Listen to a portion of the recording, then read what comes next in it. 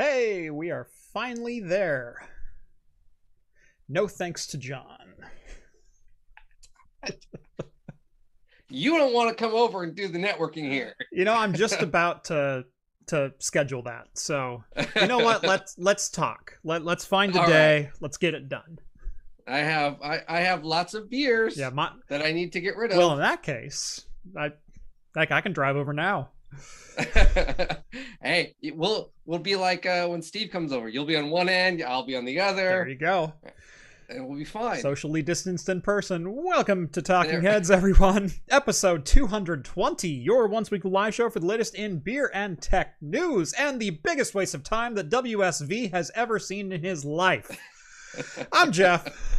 I'm John. Welcome to the show, everyone. Thank you all so much for joining us on this Wednesday night, or in podcast form over on Anchor.fm, or wherever your favorite podcasts are found. If you've never seen the show before, we talk beer, we talk tech, we talk games, pop culture, entertainment, usually some Star Trek.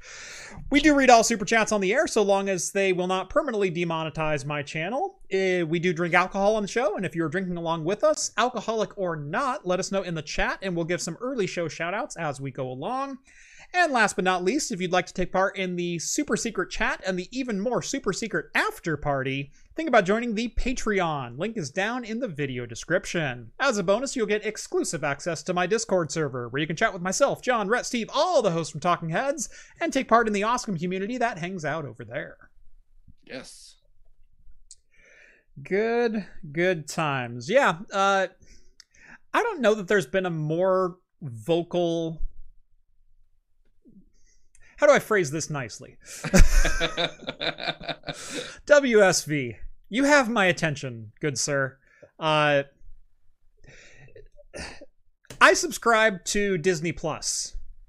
There's millions of hours of content on there. I only watch The Mandalorian, and that's my choice. You can watch all the server tutorials and put together Synology Nasus, although ironically enough, I've never put together a Synology NAS in my life. That was one of the comments he left on a YouTube video earlier this week. I've never put together a Synology NAS. I don't know why you brought that up, but... Because you should. But hey, screw you. This is my channel. I do what I want. Haven't seen any content from you lately. John, you haven't put out videos in like months. Where you been, man? There was a guy left a comment on one of my videos of the non-alcoholic beers. He's like, if you don't want alcohol, just go have a Coke. I was like, that doesn't make any sense. What if I don't want sugar? Because Right. then there's Coke Zero. Right. That's the point, dude. And then you know, I love it. The people that are criticizing, you go to their page and zero content, and then you look at like what they like and everything. You're like, oh, I totally don't need to impress you. Yeah, it's like I don't care. Whatever, man. Yeah, content has been a little slow lately. As they all say, life comes at you fast. It's been a rough month. I've alluded to that a couple of times here on the show. You know, the hits just kind of kept on coming there for a little bit.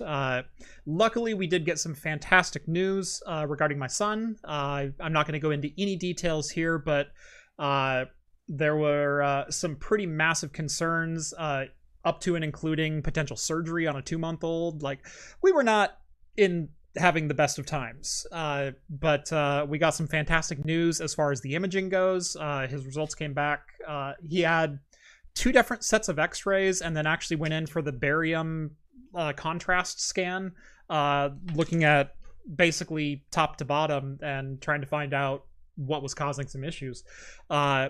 Came back clear and kind of means that he's avoided surgery entirely, which is like fantastic news. So we also had a loss in my family a couple of weeks ago. So yeah, that was a rough little bit of time. But things are kicking up. Rhett actually starts full time on Tuesday.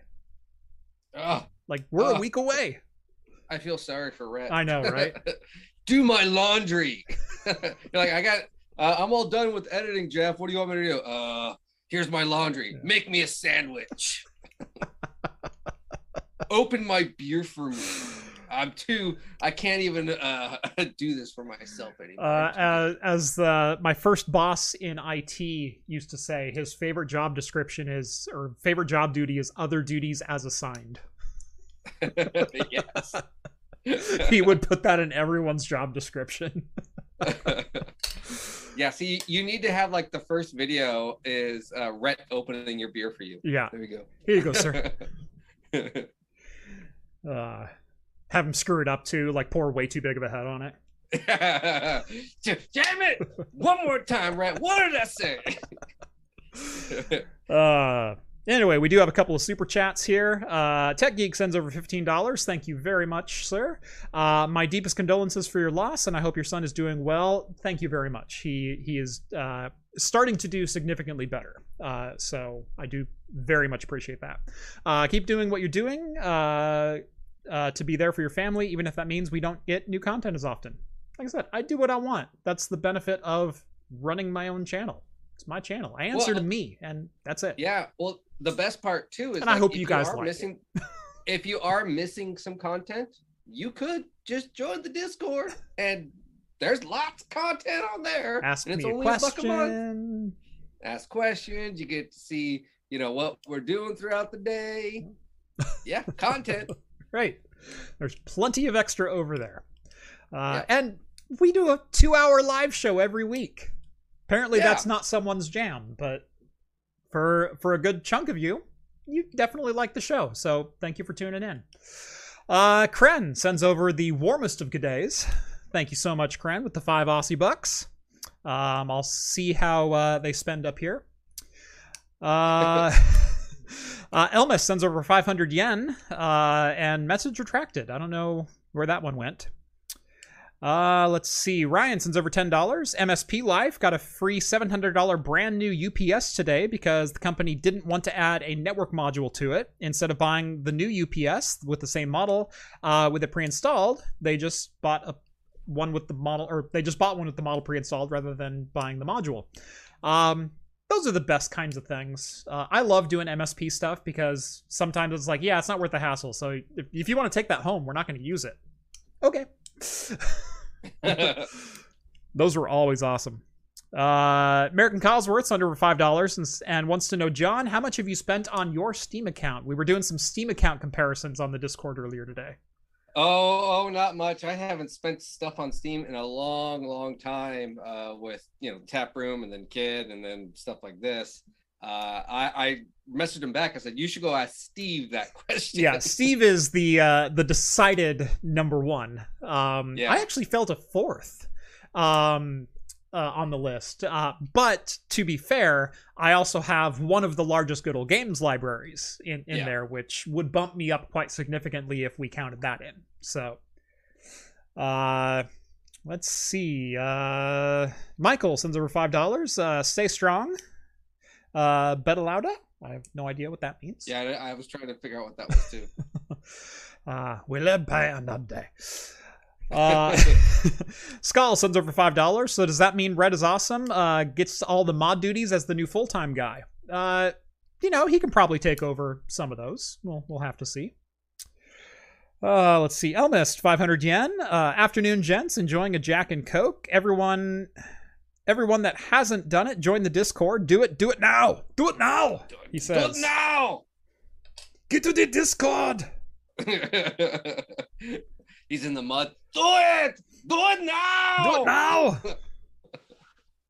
But speaking of Jack and Cokes and drinking stuff, I could use a beer. I could as well. John, what are you drinking tonight? I'm sorry, I'm gonna adjust your camera angle here a little bit. Oh, that's fine. I'll just move. Yeah. And of course I went too big with it. I was getting way too much of your crotch. It was starting to disturb my more sensitive viewers. There we go. I went to the store and I was in the mood for a stout, but then I saw this and I decided upon this first. So I went with Great Notions Super Duper Ripe. Ooh. I thought this was a double IPA. I love how I switched the camera angle and your beer can got smaller. So that didn't work.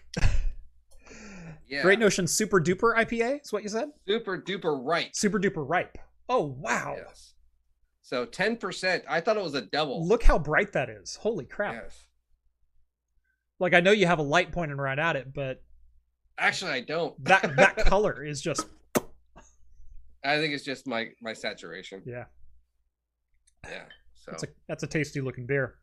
Ooh, it's a very multi-aromatic beer too, I'll tell you that much. I am going with one that I had not seen before from Deschutes Brewing. This is a limited release, also a West Coast IPA. This is the Symphonic Chronic. So, right? Yeah. So I'm a little curious on this one.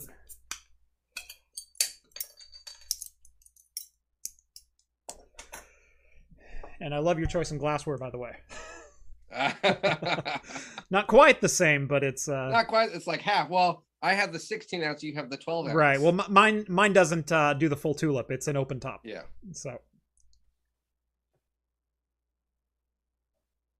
there we go. Excuse me. All right. Those, I got to say, are two of the best looking beers we've had on the show in a while. Oh, I know. Like, it's rare that we both get the pours right. That is true. Lemon and resident of Colorado or Oregon. I was going to say, your Deschutes being that, I'm betting it's probably more of a traditional Northwestern style. Like I said, lemon, maybe a little pineapple, kind of that blend, but dank, which I would expect from the chronic half of that name. Yeah, so then it's probably I found that there's probably like a new Northwest style, which is more of the citrus mosaic and lemony, but they don't necessarily make it hazy. It's not danky. That's like almost, I would almost classify those as the new Northwest style. That's exactly what this is. It's very dank on the nose, like hoppy, very, very hoppy on the nose, and lemony, and like I said, maybe just that little bit of pineapple kind of floating in the background. Flavor wise, man, this is like a mildly hoppy lemonade. Ooh. Not even close to what I expected, especially given the nose on it. Yeah, it's almost shandy like. I'm gonna try something really quick. Okay. Try moving the camera. Everyone's complaining that I'm ghostly white. Oh. Have you met John? I know. That's just like there. At least now I have this, which is so funny. All of the lights are on the other end, and I'm still quite bright. Yeah. Here, I'm gonna turn your gamma down so you can go ahead and kick that light back on. Okay. There we go. There we go. Yeah, John got a new setup and he keeps changing it every week, so my color correction that I do on this side of things. Yeah, that is a problem. Yeah. Because not everyone has... Oh, yeah, that's way better. Yeah. All right. John looks so sophisticated in that chair. It's easy to get in and out of, says Ryan for $5. Thank you, Ryan. Well, I wanted to do the wider angle because I wanted to have my sword in the background. I wanted to have my Buster sword. But I guess not. Some things just don't work out. Yep. Yeah, sometimes your internet is more Comcastic than you would like. Comcast. Gotta love them. Yep. All right. Well, I just realized I hadn't even brought up the show notes or... Me neither. So maybe I should start doing my job. Where's Rhett when you need him? I know, right? Rhett's going to have to set up every Wednesday for you. That'd be fantastic, actually. And then he has to drive home. Right. Actually, what I'm hoping for is, spoiler alert, sometime this year I'm going to be building a studio. I'm hoping to have a permanent streaming setup where that's all we do on that desk. So it's either me doing a solo stream or it'll have room for a co-host to sit next to me. But the computer is a dedicated streaming box. The capture card is just for that. The audio equipment is just for that. And then I don't have to dual purpose it, because that does lead to the occasional mistake, both on this show and when I'm trying to do in-studio recording. So it'd be nice to have one setting for one thing and one setting for another, and they don't cross. Yeah, so once a week I just use this and that's it. I just point it, leave it there. I can almost just lock it in place. Yep, exactly. So yeah, that's my hope. Right. Let's start out with a little bit of NVIDIA news. Not the NVIDIA news you all are probably thinking of with the launch of the RTX 3050. We'll get to that in a minute. Rather, NVIDIA appears to be quietly backing out of their $40 billion plan to acquire ARM Holdings. That is ARM, the chip maker.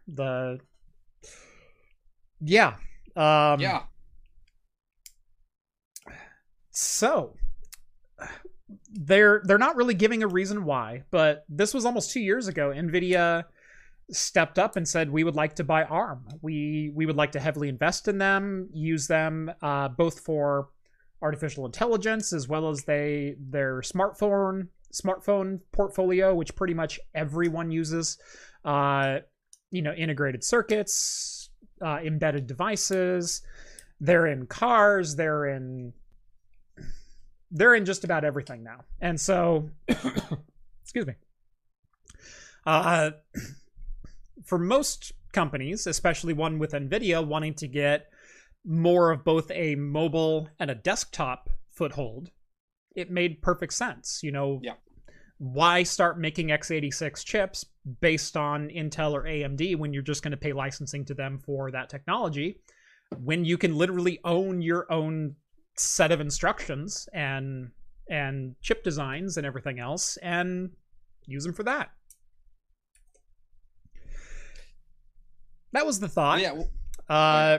As it turns out, it looks like the governments are not wanting to play ball. Either the governments or the market leaders who have business relationships with ARM or competitors of ARM don't want this deal going through. And there are government regulations you have to go through, especially with, two multi-billion-dollar companies potentially joining forces to edge out competition or... Yeah, you have to go through the whole monopoly process. Right, exactly. Well, it appears they got their answer of, you're not going to pass go, you're not going to collect $200. In fact, NVIDIA will now have to write a $1.25 billion loss on the investment that they spent trying to get this deal done. Yeah.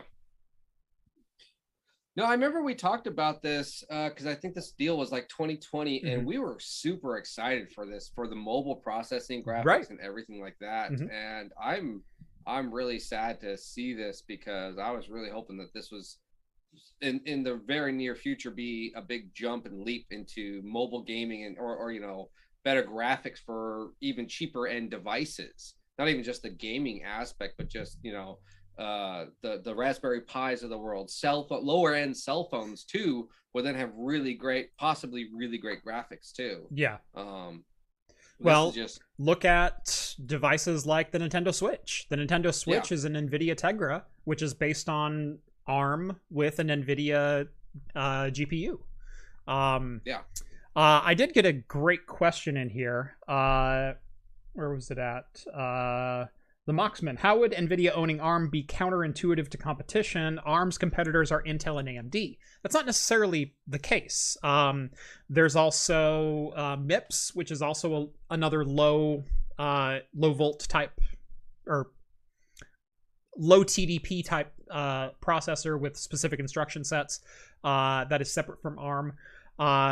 but NVIDIA is very much a competitor of ARM when it comes to mobile GPU space. And so this is less about Intel being a competitor to ARM and more about NVIDIA being a competitor to ARM and trying to buy up a competitor. And NVIDIA wants very much to compete both in the mobile and in the desktop space. And on the desktop side of things, that would definitely give them an edge in going after Intel and AMD. Look no further than Apple with their M1, which is an ARM-based CPU. And, you know, the amount of butt that they've been able to kick over there as far as performance and power to performance, it'd make an intriguing combo. And there's nothing saying that NVIDIA still couldn't forge a partnership with ARM. I mean, that was one of the original goals of this whole thing, was to start making more and more collaborative devices. And it just... Now, is just curious, is like Intel or AMD, do they have contracts with ARM? I assume they all probably have some form of a contract. Because I'm fairly certain that Intel does. Not necessarily in their desktop or discrete CPU market, but possibly for some of their controller stuff, possibly for some when they were doing 4G and 5G radios. I guess Intel has since sold off that division, but when they were doing that type of things, I believe that some of the back end was using ARM. I would then just be curious, thinking that, like, okay, maybe the powers that be are saying, like, hey, you're going to then take over these people who right now, okay, you're all graphics cards competitors, but you might soon move into, you know, processors and other things, and they want to do that too. So you're going to hold a monopoly over them and their contracts and their development. And I don't know. I'm just thinking right now, but it's so weird because right now it's like you said, it was a quiet kind of backing out. Wasn't a big announcement or anything like that, and they're losing money. So there's not still a whole lot of details of why they backed out. For all we know, maybe it was all of them just saying, you know what, we found this is not just good for us. We'll take the $1.25 billion loss. In all honesty, it is big, but it's like, it's you know, like, exactly. It's like, okay, yeah, here you go. That's R&D for them on a single chip that will probably never come to the light of day. Yeah. So I don't know. I am more curious because I was looking forward to something like this, you know, low voltage graphics card type ARM processor, so that basically you can do whatever you want in anything, you know, almost any device right now. It sounds awesome. Yeah. So yeah, I had forgotten that AMD actually does use it with their EPYC and Threadripper Pro. I believe that they had some ARM utilization in there. I think someone was saying there's ARMs used in a lot of car manufacturing too. Yes. No, ARM is very much used in the automotive industry, both for infotainment, for ECU, for a lot of various things, because they can be programmed with very specific instruction sets to run them very quickly and do it at very low power and very reliably. So, yeah. Anyway, NVIDIA is backing out of that partnership. They're losing an arm, but hopefully not a leg. Yeah. Yep. Thank you, John. The joke was there the whole time. You just had to put it together. Oy, John, everyone. What's that Family Guy? That's our Quagmire. What do you say we give the people what they really want, and that's a sponsor segue to today's video sponsor in Linode. Today's episode is brought to you by none other than Linode. If you've ever wanted to host your own servers, whether it be for home or business use, but don't have the resources or time to invest into hardware, power, cooling, or even space, you know, like the madman that I am, why not let Linode host them for you? If it runs on Linux, it'll run on Linode. That includes the software for most of the tutorials on my channel, like how to run your own ad-blocking recursive DNS servers, VPN gateways, your own cloud-based Plex server, and more. With shared CPU plans starting at as little as $5 per month and scaling up to as high as you need to go, you'll be able to find a hosting plan that fits your needs. Even if you do host your own servers, you can use Linode to keep a backup off-site. Because remember, RAID is not a backup. Linode also recently announced they are the first alternative cloud provider to have NVMe block storage available to all customers. Back in September, they began rolling out NVMe drives to all 11 of their global data centers. Best of all, storage rates will remain at the same low price they always have been. Visit linode.com/craftcomputing and get a $100 60-day credit when signing up for a new account. That's linode.com/craftcomputing, and thank you again to Linode for sponsoring today's episode. Thank you, Linode. So remember, if you want some space, save some money, use that promo code, people. Save that green. Yep. Wait, did you say 120? Huh? Did you say 120 in your promo? $100 60-day credit. Ah, I thought you said $120. Nope. $100 60-day credit. Ah, okay. We did have a couple super chats. Let me scroll back up here. American Cosworth, shout out to fellow YouTuber Timmy Joe Tech. Glad he's doing well after open heart surgery. Yeah, I saw that he went through open heart surgery. I didn't realize he was going in for it until I saw the tweet where he's in a hospital bed and he says, "I'm still alive." And I went, holy crap, dude. So yeah, Timmy Joe, glad to see you're doing well, and please continue doing so. Novella Hub, $5. Does Rhett get paid in Rainier? No, but I think I need to start stocking it here at home. That means you got to make room in your fridge, and you got to get rid of some of your other stuff. No, it just means I need another fridge. There's the big walk-in fridge for Jeff, and then Rhett gets a little like mini cooler, mini fridge with like a 6-pack. You know how it goes, John. You don't reduce the number of fridges you have. You just get a bigger fridge because inventory's not going down. Oh yeah, of course. What am I going to do when I hire another person? Yes. You know? Watch, you're going to do that, and they're like, "I'm a wine person." That's totally fine. That's fine, but now I got to build a wine cellar.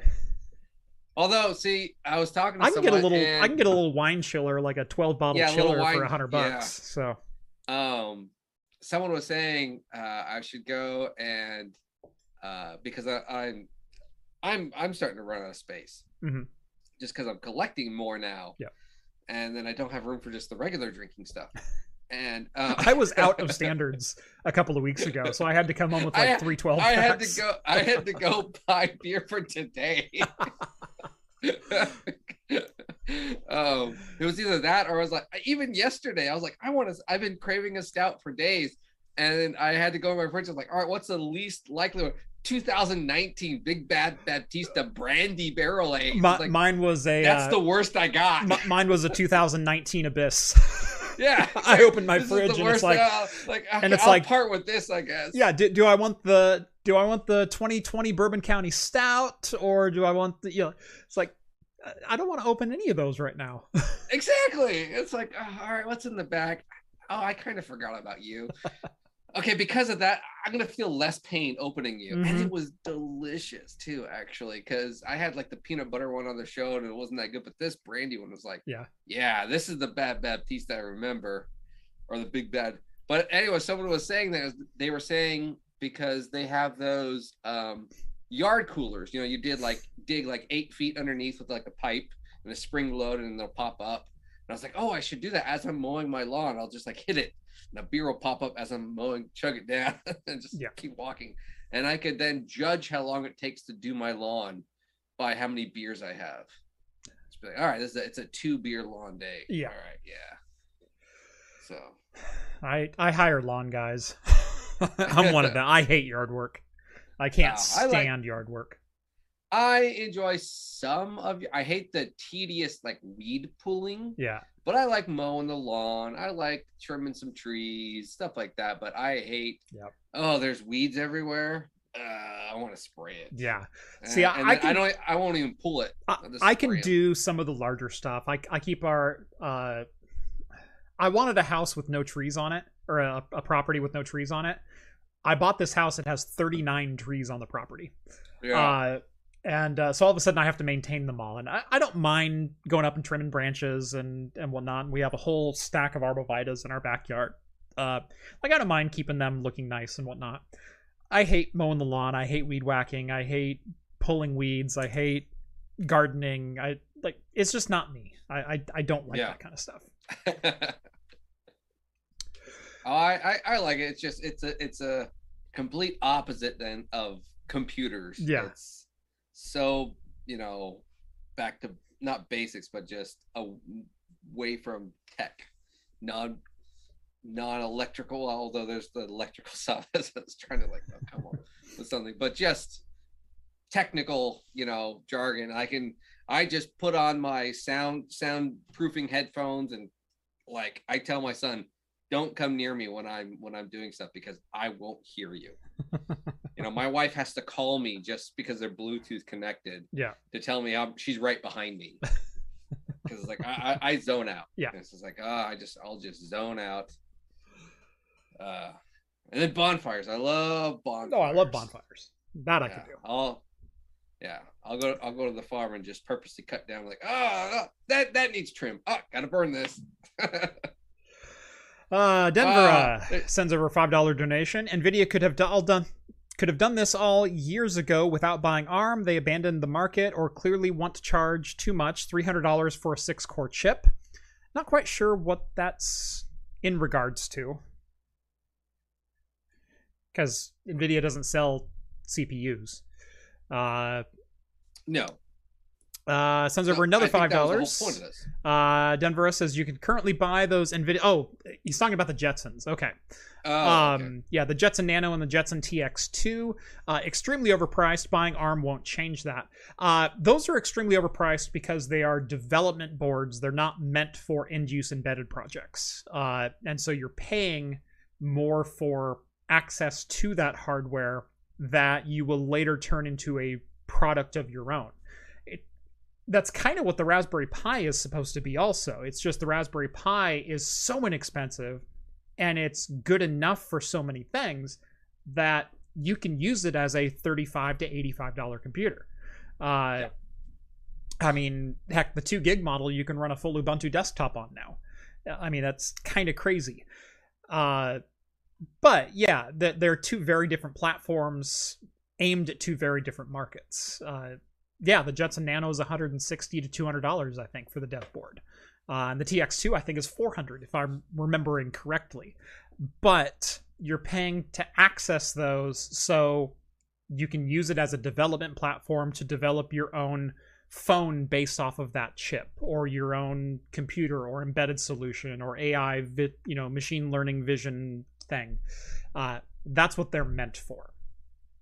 They're not meant for you to buy and use as emulation boxes. Net Guy sends over $5. Congrats to Rhett on getting a job that lets you drink on the clock. Yeah, John needs to find one of those. Do Oregon labor laws... They just don't know it. Right. Do Oregon labor laws mean he'll have to keep his shirt on now? Technically, he's a contractor, so while I can set dress attire for here, or set a dress code, he doesn't necessarily need to follow it, and I would just need to discontinue his contract. But technically, he's his own boss too, so. So wait, does he set his own rate then? Yep. Yep. So then I could. All right, cool. All right. And Cosworth says, please enforce a minimum clothing or workplace minimum clothing rule. Wait, what you might want to check though is if I don't know what type of work environment. Do you like the cold or the warm environment? I prefer cold. Okay, so you might want to ask Rhett. He might be like, I'm a hot guy. He's always gonna walk in with sweaters because he's always wearing sweaters all the time. I know. He's just gonna be like, you're gonna be in flip flops and a short, and Rhett's gonna be in like a beanie, big old jacket. Yeah, no, I my standard dress attire here is flip flops and shorts and 62 degrees. Like that's where I like it. Oh gosh, 62. That is way too cold. Oh my gosh. We keep most of the house at 67. I turn the thermostat in here a little lower. Okay, yeah, 67. I do my house at 68. So Yeah. okay, that's fine. 68 I like. My wife does like turns it to 70. I walk in the house, I'm like, it is hot in here. Yeah. I cannot stand it. I like 69 is pushing it. It's I don't, even when it said that, I turn it off. 68, 67 is right about perfect. Yep. 62, that's cold. All right, let's go ahead and move on. I need the sensor bar generator from Futurama. Let's go ahead and move on. I don't really have a slide for this. I think I put one in the YouTube notes, but they're not in the official show notes that we've got. So if you wanted to take a quick look at that, it's more just for reference. There was a little bit to I'm going to discuss an issue today with the current generation offering of low-end video cards. I will just acknowledge there was a bit of a back and forth on Twitter between a couple of personalities. I just want to say I am in no way adding fuel to that fire. I am in no way commenting on that. I know everyone involved. They're all great people. Whatever. Anyway, I'm here to talk specifically about the video cards, and the 2 points of view that were had are pretty... I can see where both are coming from. One point of view, and again, I'm not going to name any names, but basically one point of view on the RX 6500 XT and the RTX 3050 from NVIDIA, which are both officially out now for $199 and $249 at MSRP. Good luck. One point of view, and this is from a lot of the big review sites, they're tired of NVIDIA and AMD profiteering off of the current GPU situation. Which I get. I totally get. I totally understand it.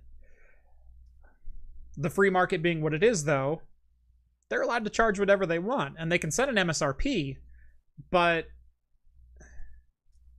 if you set an MSRP for $199, and I'm just going to use the retail price here, I'm not going to say, oh, they're selling them to resellers for X. If they say MSRP is $199, and then a reseller turns around and says, well, I'll give you $240 for them so I can get them in stock, you're probably going to take that as a business, are you not? Like, I'm in business for myself. If someone offers me more for the same product that I'm offering, I'm probably going to go with them. And that's how short the market is right now as far as graphics cards are. Now, AMD and NVIDIA themselves may be selling it directly to distributors, board partners, etc. At, you know, and at the price where they could sell it at MSRP. But if you're a board partner and you have an opportunity to sell it for more than what you might otherwise be able to sell it for, speaking as a business, you'd be stupid not to do that. Yep. If I sell ads for my channel. I most videos are sponsored by someone. I sell ads on my channel. If someone offers me $800 for an ad, cool. That's really good money. If another party comes along and says, hey, we want to buy ads on your channel, do you have room for us this month? And I say, no, I don't. Well, what's your rate? And they say, oh, $1,500. Sorry, I'm going to bump the other one because that's just good business sense. And so I can't hold AMD or NVIDIA or board partners or resellers or distributors or retail chains. I have a really hard time saying you can't profit off of, market demand. It's kind of why they're in business, is to profit off products that they sell. Flipping this story around,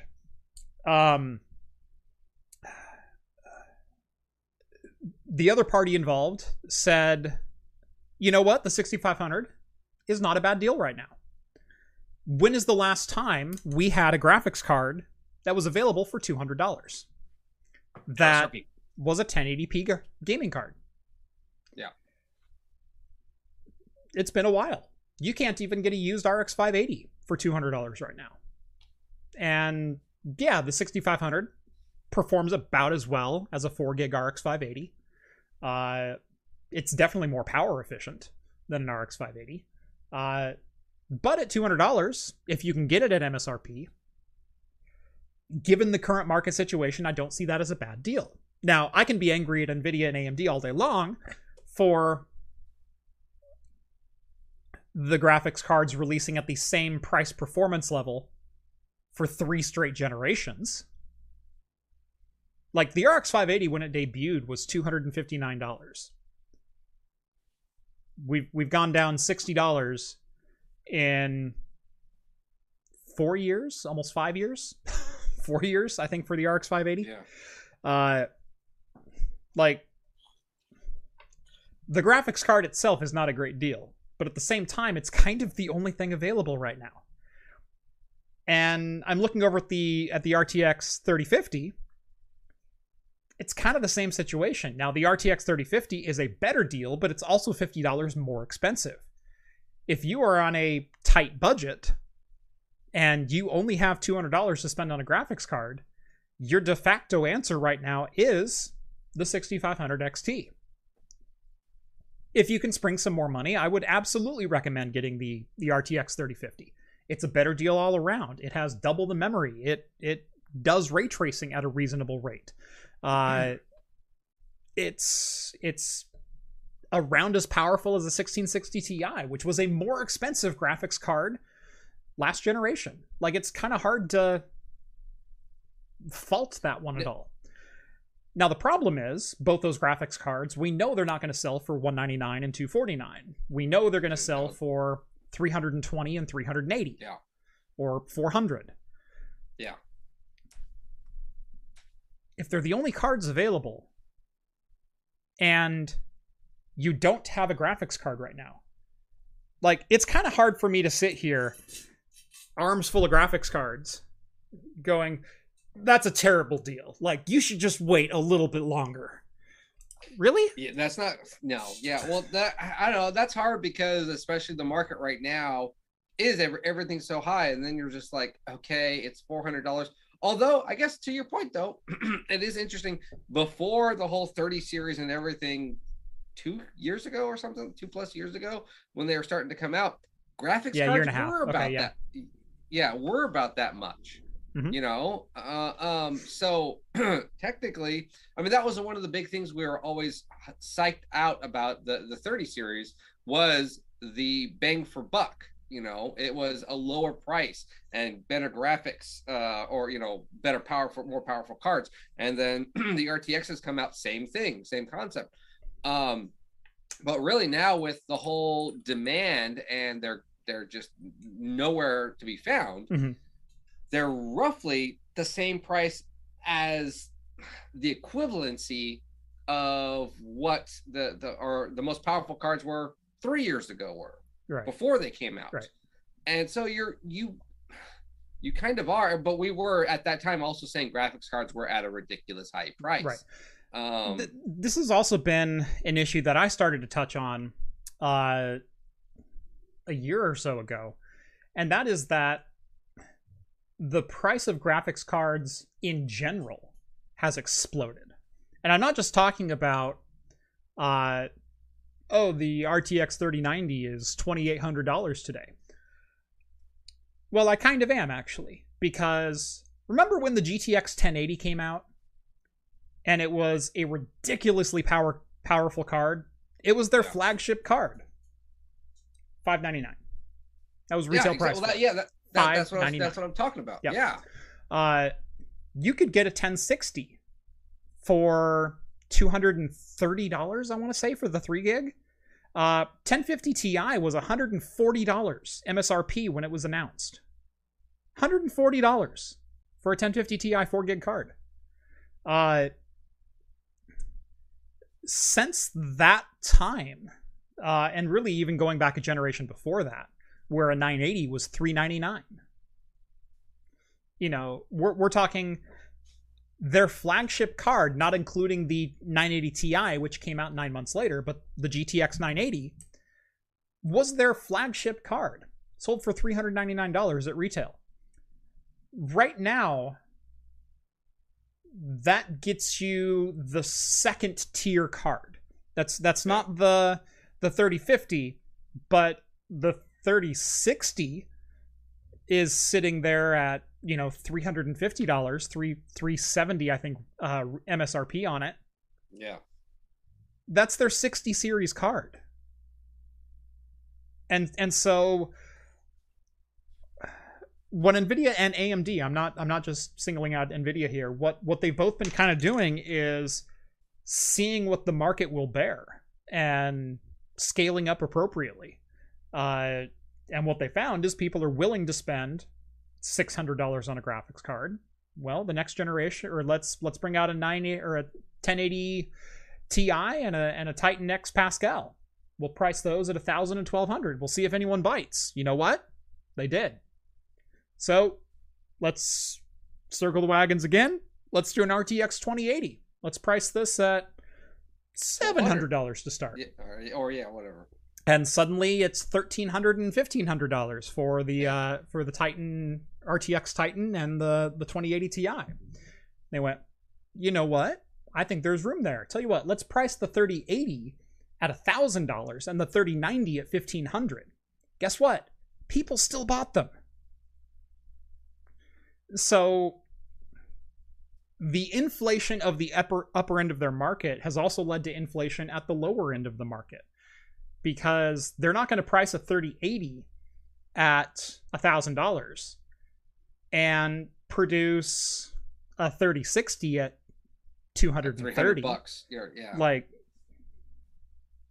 yeah. That's stupid. Yeah, exactly. But it's hard because it is disappointing that it's not just them though too, because there are, like you were saying earlier on, was people are just going into these stores and buying them up and marking the prices up, right?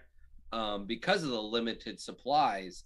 But then what is the store also supposed to do? They'll start marking their prices up, trying to combat those people. But then everything is just start stacking up, and people will just are so graphics card hungry because the times that we're living in, these games and video editing and whatnot and coding is coming out. We want higher compression and whatnot, you know, higher 4K frame rates. We have ray tracing, and these cards handle it better. The older generation doesn't quite handle it better, so they're forced to spend the money to go out and buy these, and then from scalpers, which then justify the scalping for the scalpers. One thing I'll also say, I think this problem is a lot less about the scalpers that are going to stores and buying 30 of them.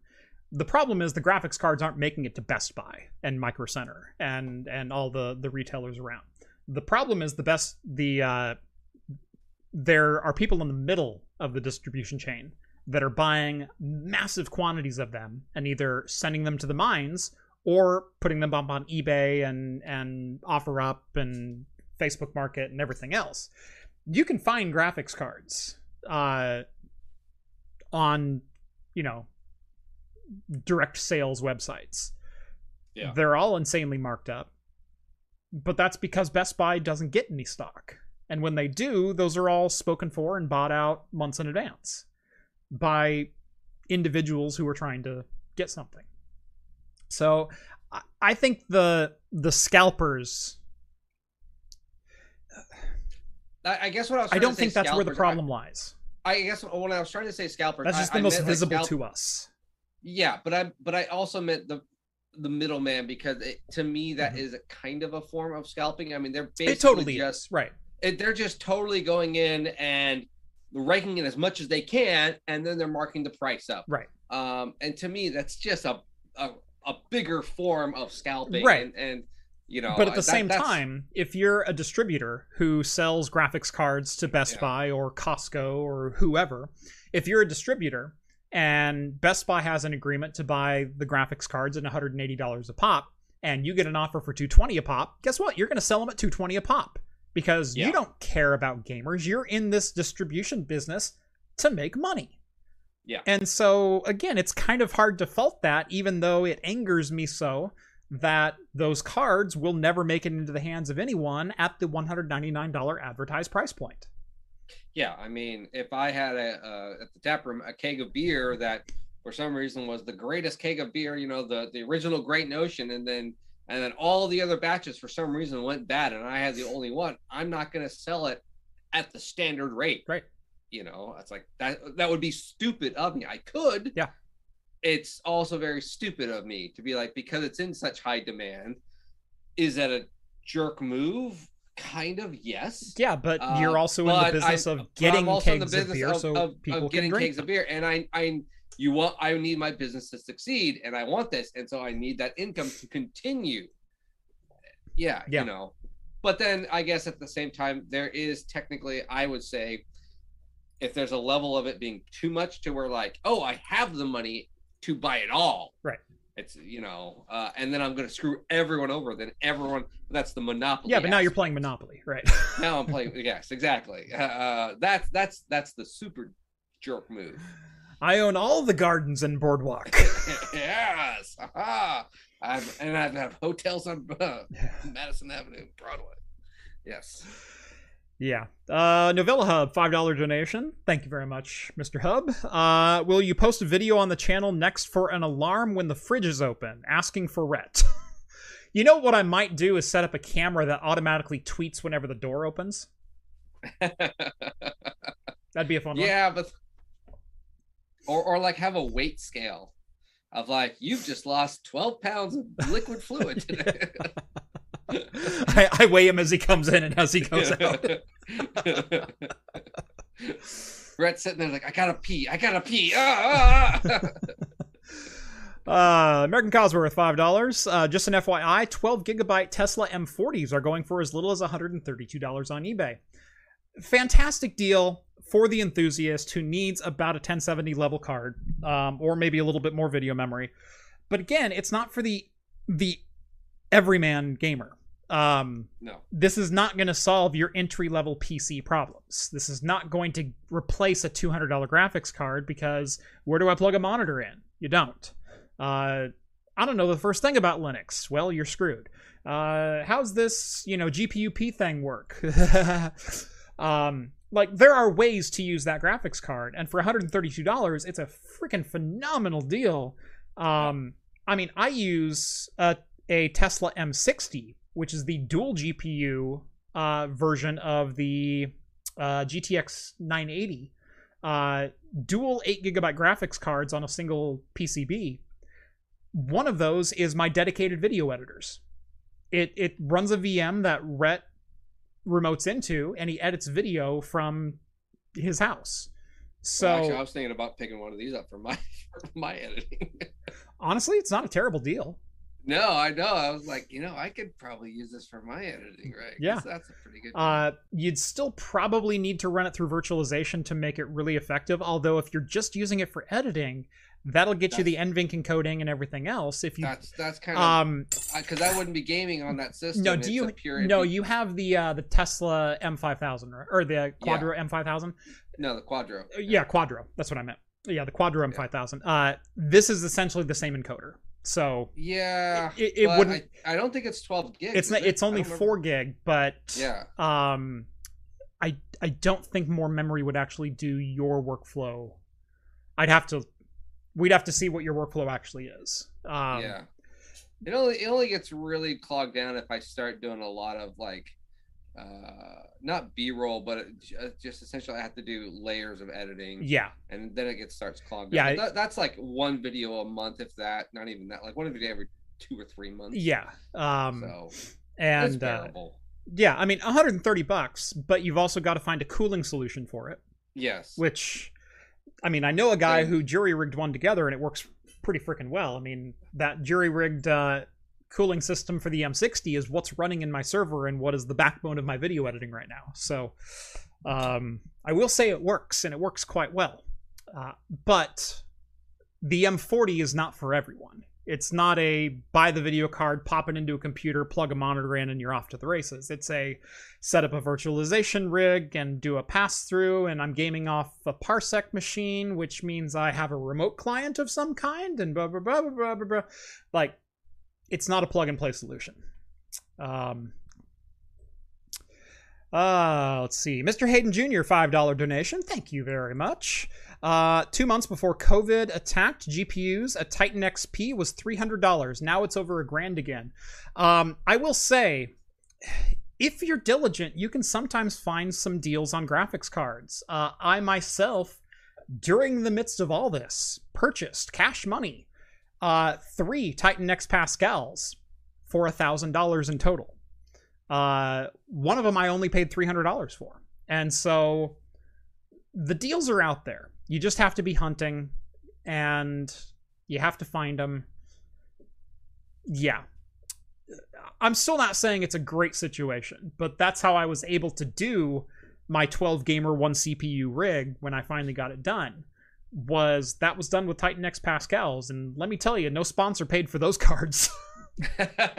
Yeah. So yeah, no, I mean, you just have to be diligent about it. It's Yeah. not like you were saying walk into Best Buy. Yeah. That's the thing. It is not the typical what we're used to pre-COVID stuff of like, hey, I want to go computer shopping. Oh, I'm out for a TV. Oh, there's a graphics card right there. Yeah, I'm gonna get it. It's not that. It's not that impulse buy anymore. Right. It is, you have to go searching around. You might have to spend 3 months probably diligently like looking and joining some boards of like, hey, I'm gonna notify you when these are out. Yep. Type of a thing. Yep. Denver sends over $5. Thank you very much. Been fun, guys. Got to go to bed. Wanted to say, if the Nanos were really just for developers, then the 2GB NVIDIA Shield TV would cost the same as the 2GB Nano. I'm actually not sure what the 2GB Shield costs, so you'll have to forgive me on that. But dev platforms cost more than retail platforms. They have more in them. There's more headers. There's GPIO access. There's a lot of other things that are locked down for final retail products. So, agree to disagree. Tech Geek sends over $10. Thank you very much, Tech Geek. Got to run because work. Loser. No. Sucker. Keep up the great work and the great content, even if it's the worst waste of time some people have seen in their lives. That's right. Yeah, he hasn't watched Hops and Brews yet.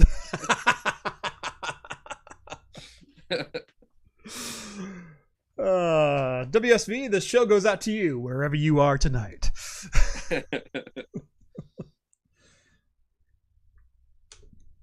How is your curious? How did the shoot treat you? It was quite good.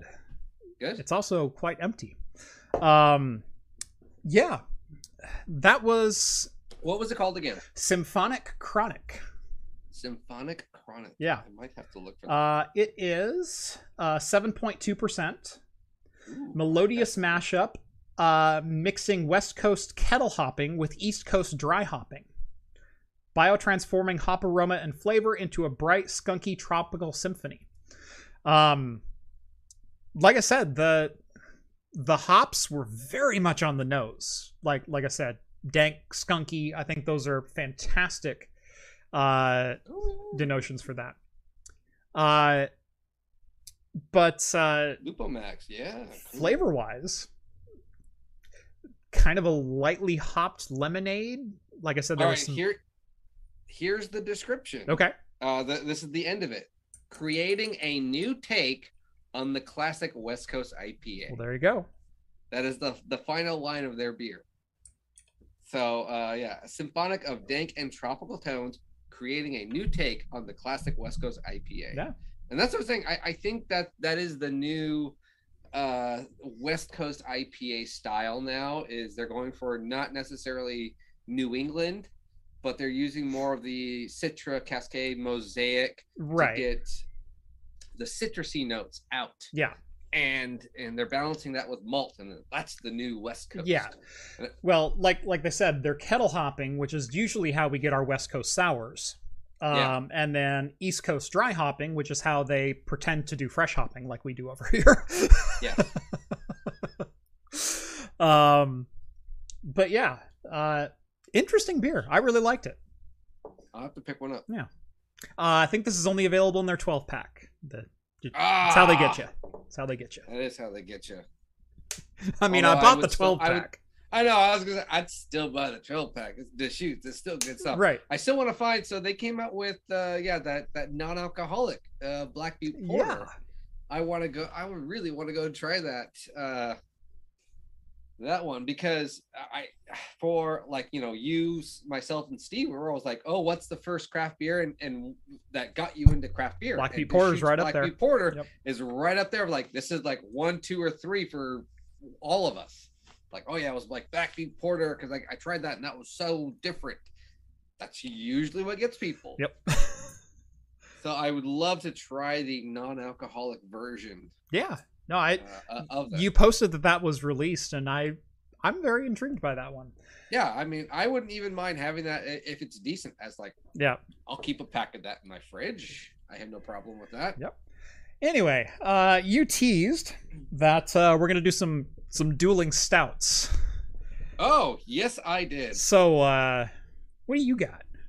I do have. So, as I said, I went to the store today and I wanted a stout. I've been craving stouts. I don't know what it is. You've been craving stouts. I'm just kind of IPA burnt, even though I just had an IPA. Yeah.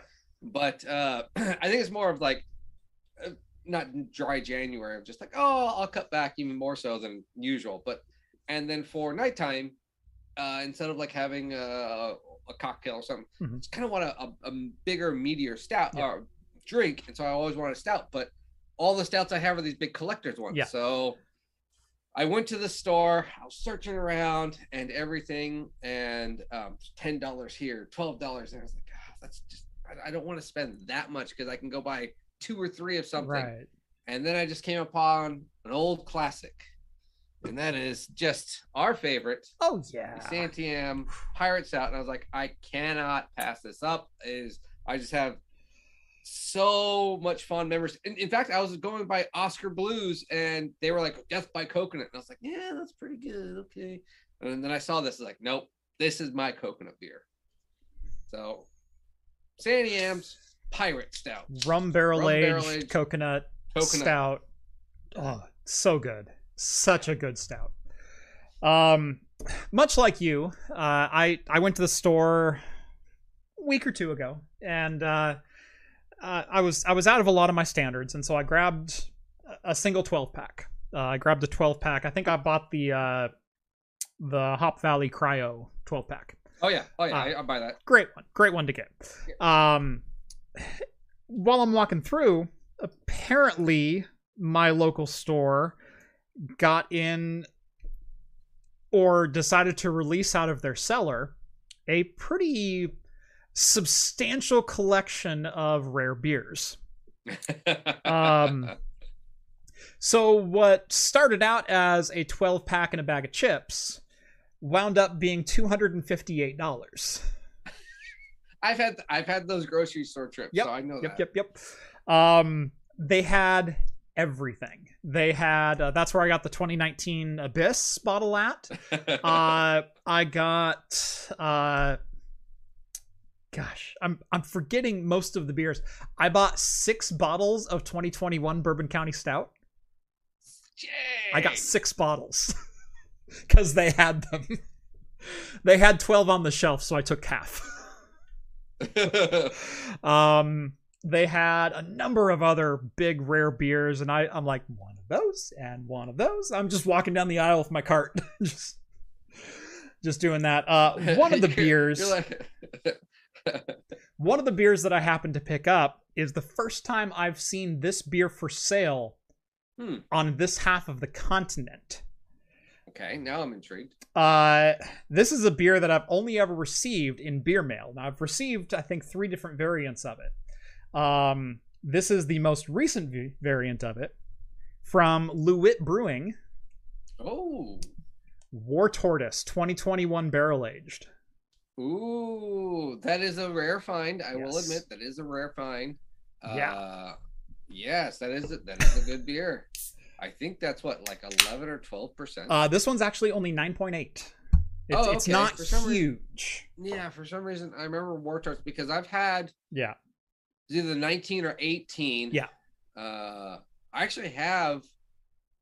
I think I might even have an original Lewitt. So, funny story about Lewitt. They had a IPA called the Shadow Shinobi or Shadow Ninja IPA. Mhm. And I love the artwork. It was so cool. It was so special. This was back when they were just a little brewery in a garage. Steve and I even like sought after it. And oh yeah, no, War Tortoise bourbon barrel aged is no joke. No, I've had War Tortoise before. This one. Oh Oh, yeah. But that's during the wonderful. taproom days, I had them, and I ended up getting like the only keg for their triple Shadow Shinobi, the triple barrel IPA version. Okay. Yep. And I have still a T-shirt that says Shadow Ninja IPA, Mhm. and they got sued for it, and so they had to change their name. So I have an original Lewitt Shadow IPA T-shirt. Nice. So I was like, and it's actually one of the more comfortable T-shirts too. It's one of those like cotton and latex blends. Oh, so yeah. It stretches out, and it's like, oh, this is Stretches, so but comfortable. super soft. Yeah. Yes, exactly. Yeah. One of those. It's like, oh, this is good quality. That's all I stuff. wear. Yeah, I know, it's great stuff. Also, funny thing is, I got to meet the graphic artist who designed all the War Tortoise. Oh, nice. and everything. He came to the bar, and he also designed Vagabond's Attack Owl IPA cover. Mm, Same guy. So nice. I think I did a. Oh no, I didn't do a video. I did a Photoshop job. That's what I did. Ah. He liked the Photoshop job. All right. I can't get over that aroma. No, it's That a is good beer. magically good. It is a good beer. I know. Even at the bottle room place I was at, the one. There was just I was holding it in my hand. I was like, "Do I buy this? Do I buy?" And I still walked away with $40 worth of beer. Right. Individual bottles, and it's like, and I bought the $2 to $5 bottle range. I was like, Yeah. And I'm holding a bottle that's $40 just in my hand. I was like, I could buy a week's worth of beer with this one price. Or this one bottle. Or I buy this one bottle that I won't drink, but I need it for my collection. Right. So I have to get 2 so I can drink one and then keep the other one in the collection. Well, that's the thing is so it's like, okay, I'll just wait a week and I'll tell my wife, oh, it came out now. I have to buy it now. Last week was for me. Yeah. This is for my collection. Yeah. No, this one's for the channel. Yeah. No, I'm going to make a video on this, and I'll make a couple bucks at the end of the month. It'll make it all back. It's fine. Right. I'm starting to feel like your YouTube channel is just a big pyramid scheme. Oh, it is. It totally is. Pay me to drink beer so I can buy beer, please. Isn't that what your channel is? It's pretty much what my channel is. Pay me to do tech stuff and drink beer. Right. Please. I do want to get to a super chat really quick, but then I'm going to circle back to that. Zachary sends over $50. Thank you very much, Zach. And this is more of a question for John, because I am definitely not the programmer, but it's a very interesting question. Is it's nerf or nothing a combinational logic statement or an indication that nerf is not null? If it's combinational logic, can you use other logic operands, such as nerf and nothing? Does it evaluate to true with nerf equals nothing, or does it fail? You're going way too far with this. What is nerf defined as now? Right. No, Nerf is just a pointer for another value. I mean, we're gonna. I know, yeah, exactly. So you have to define, because Nerf could technically be null, because it could be null or nothing, or it could be null and quotation mark. So really, we could define whatever we want here, and you could be true or false. So depending upon. Yeah. Anyway, I had something. I had something funny I wanted to say. What were we talking about before the super chat? Okay, what were we talking about? I said beer. More beer. More beer. I was talking about. So people pay you to just build computers and drink beer. Oh yeah. I got to thinking, because I think it was my niece asked me what I do. Like, I know you're a YouTuber, but what do you do?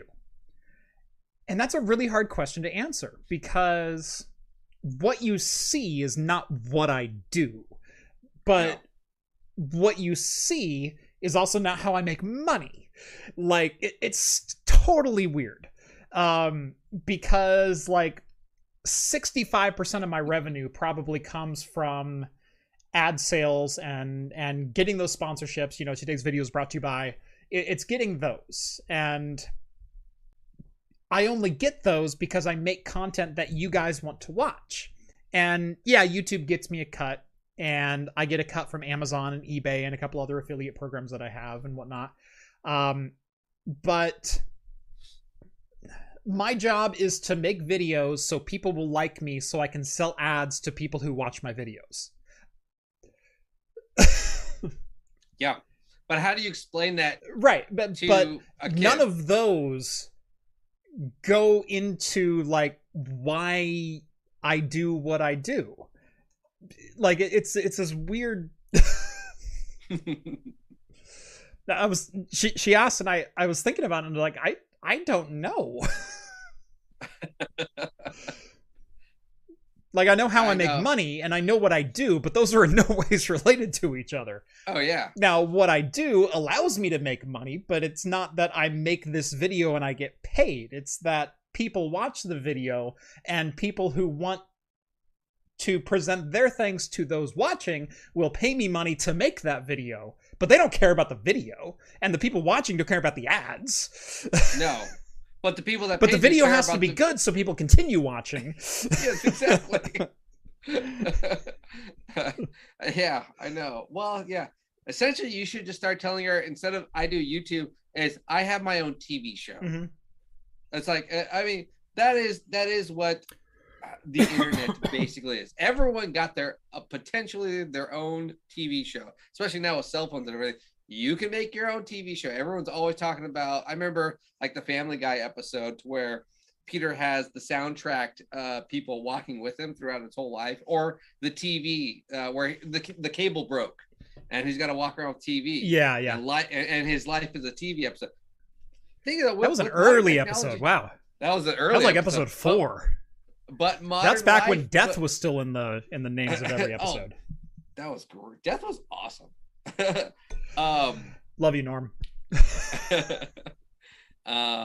But yeah, with modern technology, a lot of YouTube stuff or TikTok, Twitter, all the other streaming services that are out there, you can essentially make your life or a subject you enjoy or knowledgeable about, right, a TV show. Essentially, that's what it is. And then ads or companies can pay you for ads. What is a commercial?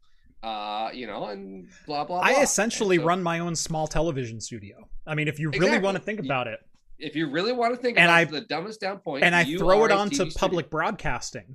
And I happen to have sponsors that are based around my content. And that's it.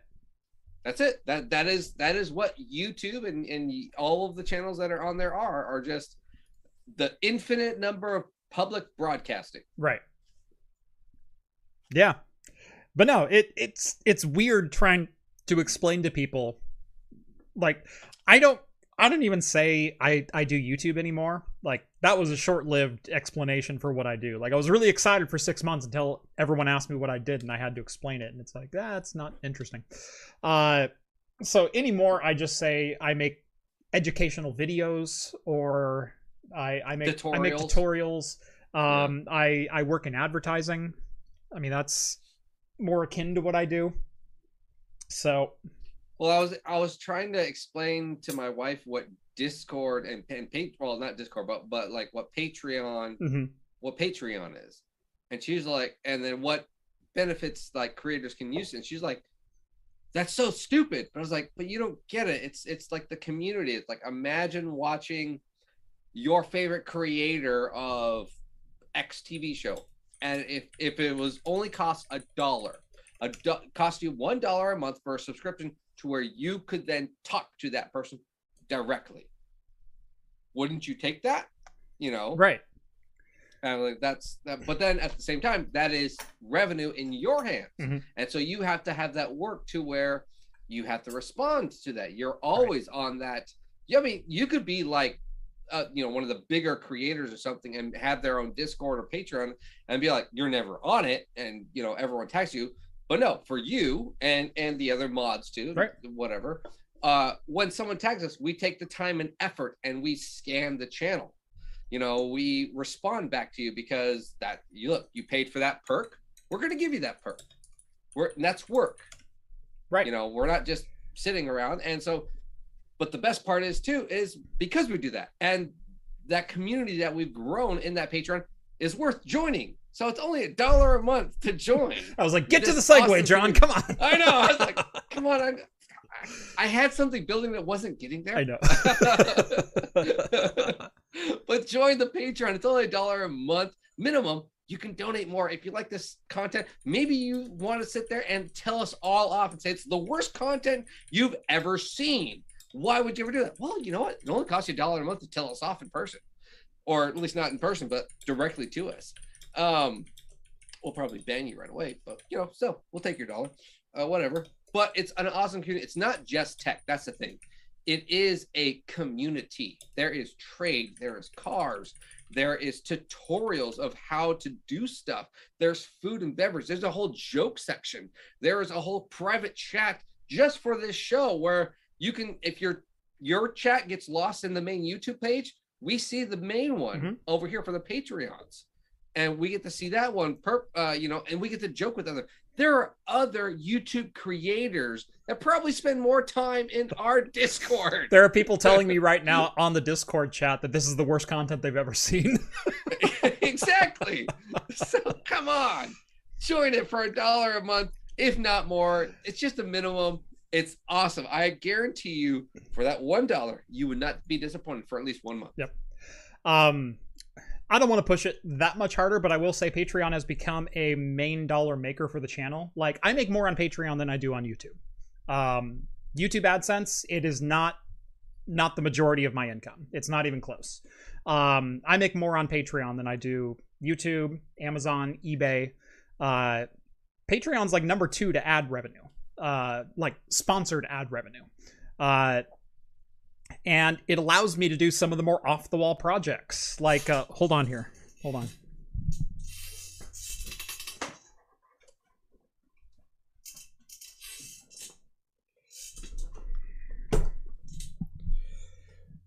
So remember how I said it's a little disingenuous for me to sit here and say, like, with my pile of graphics cards, you guys shouldn't buy the RX 50 or 6500 because, like, it's just you should just wait. Like you guys should really just wait and buy that graphics card, or not buy that graphics card, because you know, that's going to be a fun video.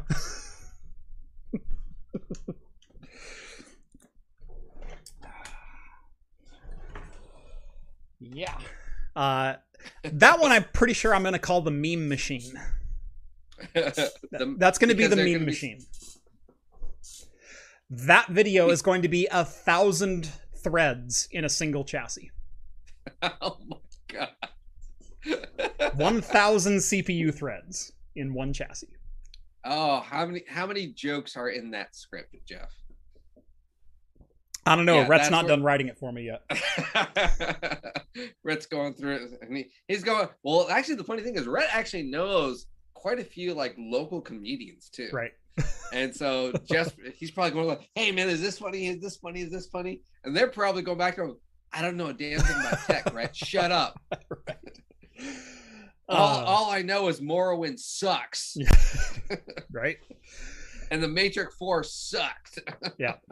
But yeah, the Patreon is the reason I can do some of these weird off-the-wall projects with, 2013 Xeon Phi processors that were a commercial failure, but also powered some of the world's most powerful supercomputers for a good number of years. Like, these were in the world record-setting supercomputer, I think, for 5 straight years before it was broken. Like, there's some power here. Again, too, if people were talking about, like, where's content, and earlier on, the very beginning of the show, I was saying, if you want to join the Patreon, like the gaming rig, the setup that you did of all the videos, well, there was content of the struggles you had with that in the Discord. Oh, don't even get me started on my retro rig. Yeah, but so if you want to see extra content, it's behind the scene features. But again, it's not just that. So John, go ahead and keep talking. I'm gonna you're not on the screen right now, but I'm gonna give people a very brief sneak preview of my retro rocket gaming rig. But yeah, no, great. You ready for this? But hold on. Hold on. There it is. Oh yeah, millennial baby. Oh, I wasn't even in high school. But if it's still the wavy graphics. I'm sorry, I can't continue because this is so awesome. The graphics. Oh, I think I just had a special moment there. You okay, John? That sound. You okay? Sound. Take you back? Oh, right? Oh yeah. Whew. Good thing you don't have my crotch anymore. Right. I'm not wearing pants. No, but that's sick. That's awesome. And that's, if I remember correctly, you're saying all original, not original parts, but like upgradable parts on original. Kinda. This is what's like called a retro rocket, where it's a modern or new hardware running old operating systems. Yes, I was going to say like those old sports cars or classic cars. Yeah, they take the body and everything, but the engine's better. Right. It's a retro mod. Yeah. And so instead of a retrofit or a rebuild, it's a retro mod. And so where I didn't go and source like an original Pentium 3. Wait, hold on. Well, even though he has one. Sorry, I did source some original unused Pentium 3s. This is a 933 Pentium 3. But who wants to run a case that big? Now, I do have a board that'll run 2 of these. So that might be for another project for another day. Yeah. But I didn't want a retro gaming rig that was this massive tower. I wanted, like I tried to build in my last retro video, a small, compact, silent computer that would run Windows 98 natively. I finally got it working today. Everything works. Ooh. Everything works. Nice. Actually, the one thing we don't pip out too much is likes and subscribes. Hit that, because honestly, right now for this video, we're always talking about, we want to get the YouTube revenue up. Like Jeff was saying, it's Windows Millennium. Yeah, who doesn't want that? So like it. Come on, there's 114 people watching. We got 47 likes. That means more than half of you haven't hit that button before. But so go ahead and hit that. If you're watching after the show, hit that subscribe button too. We got some other news we could start talking about. Let's get into that. What do you want to hit for us? Because we got a little bit of both. I think we got to talk about the whiskey news. Okay, we got to talk about this. It was a light news, and then I found this, and I was like, "Oh, we got to talk." We got to talk about this one. Yeah, and so the world. So hold on. Okay. So John, how many bottles of whiskey do you have in your house? Okay, so yeah, that's a good point. I was talking about this to my brother. I probably only have. It's under 20. It's under 20. Right. Like 15 to 18. That's around what I have. I have You probably have more than I do, actually. Actually, right now I'm sitting. My total bar is definitely bigger. I have a wider variety of spirits, but as far as like whiskey, I usually sit about 15 to 20. I have a 45 bottle bar, is usually around what I carry. And actually, as of late, I'm a little light on that. I'm not quite at 45 anymore. But yeah, 15, 20 bottles. It's a pretty decent collection, ranging from Scotch to Irish to bourbon to rye to American whiskey, a couple Canadians. Like, it's a good... I have Canadian, I have Japanese, It's a good mix, right? I'm pretty proud of my home bar. Well, it kind of pales in comparison to the 9,000 bottles in the world's largest collection of whiskey that just sold for just over $4.5 million. Yep. Private, world's largest private collection. Yeah, private collection. Actually, one of the world's largest non-private collections is up in Seattle, and we were planning on going there right before the pandemic hit. We were starting to talk to the owner to do an interview. We were. Because he was taking interviews too. Yeah. So, but more content that Corona killed. Yes, exactly. More road trips and stuff. We had so many good trips planned. We did. It sucked. But $4.5 million.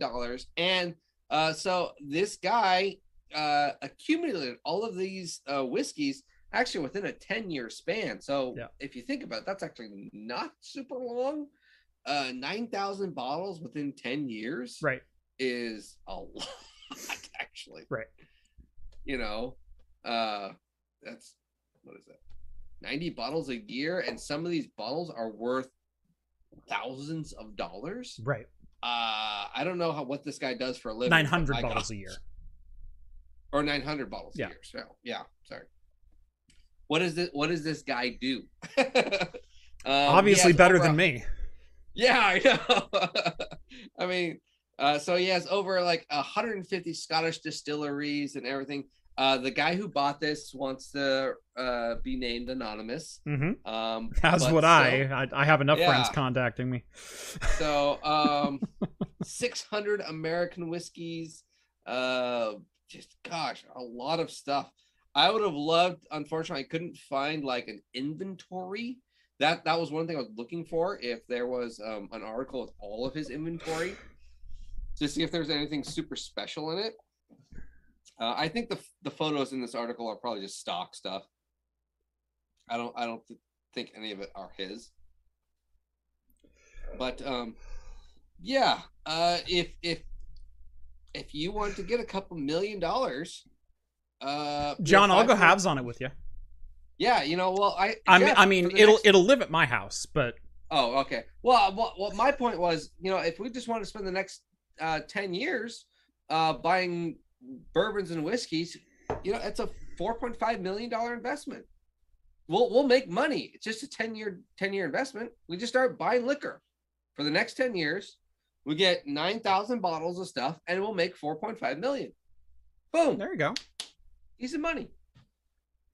Something tells me a good number of the bottles in this collection I couldn't afford right now. Like one of them. It's for it. Just think about it, like for your son. Like I bet you there's a couple in there that cost more than my cars combined. Oh, I know. That's what I was wondering. With like, how much does this guy make when he's spending all this money? Although, yeah. Oh, sorry. 15 years. It was a 15-year adventure. Yeah. So sorry, I was off. By the way, if you're on the Patreon, tune into the after party because the WSV, the biggest hater in the world, the story goes on. So right before the show started, I replied to a comment that he had sent me 3 days ago, where he commented like, "I'll watch you set up a Synology NAS every day of the week." I've never set up a Synology NAS. I don't know what channel he thinks I am, but that's not me.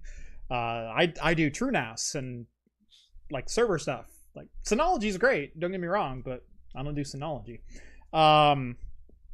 So I said, you really are going to sit here and complain about free content not being exactly what you want it to be. I subscribe to Disney Plus, but only watch The Mandalorian. Don't let the door hit you on the way out. That was my reply. I thought that would get rid of him. It did not. I'm going to read that on the after party. So if you are not already on the Patreon, go join the Patreon. It's going to be a good one. Didn't Bite My Bits set up a Synology? Yeah, he's a bit of a noob. I'm kidding. So then maybe he was still sitting there talking about Jason. Like, I'm so drunk. Craft, Jason. I found Jason's alt. The same. The same one. Oh, I don't know if you watched it or not, but I had a great time hanging out at his New Year's stream. I didn't get a chance to check his out.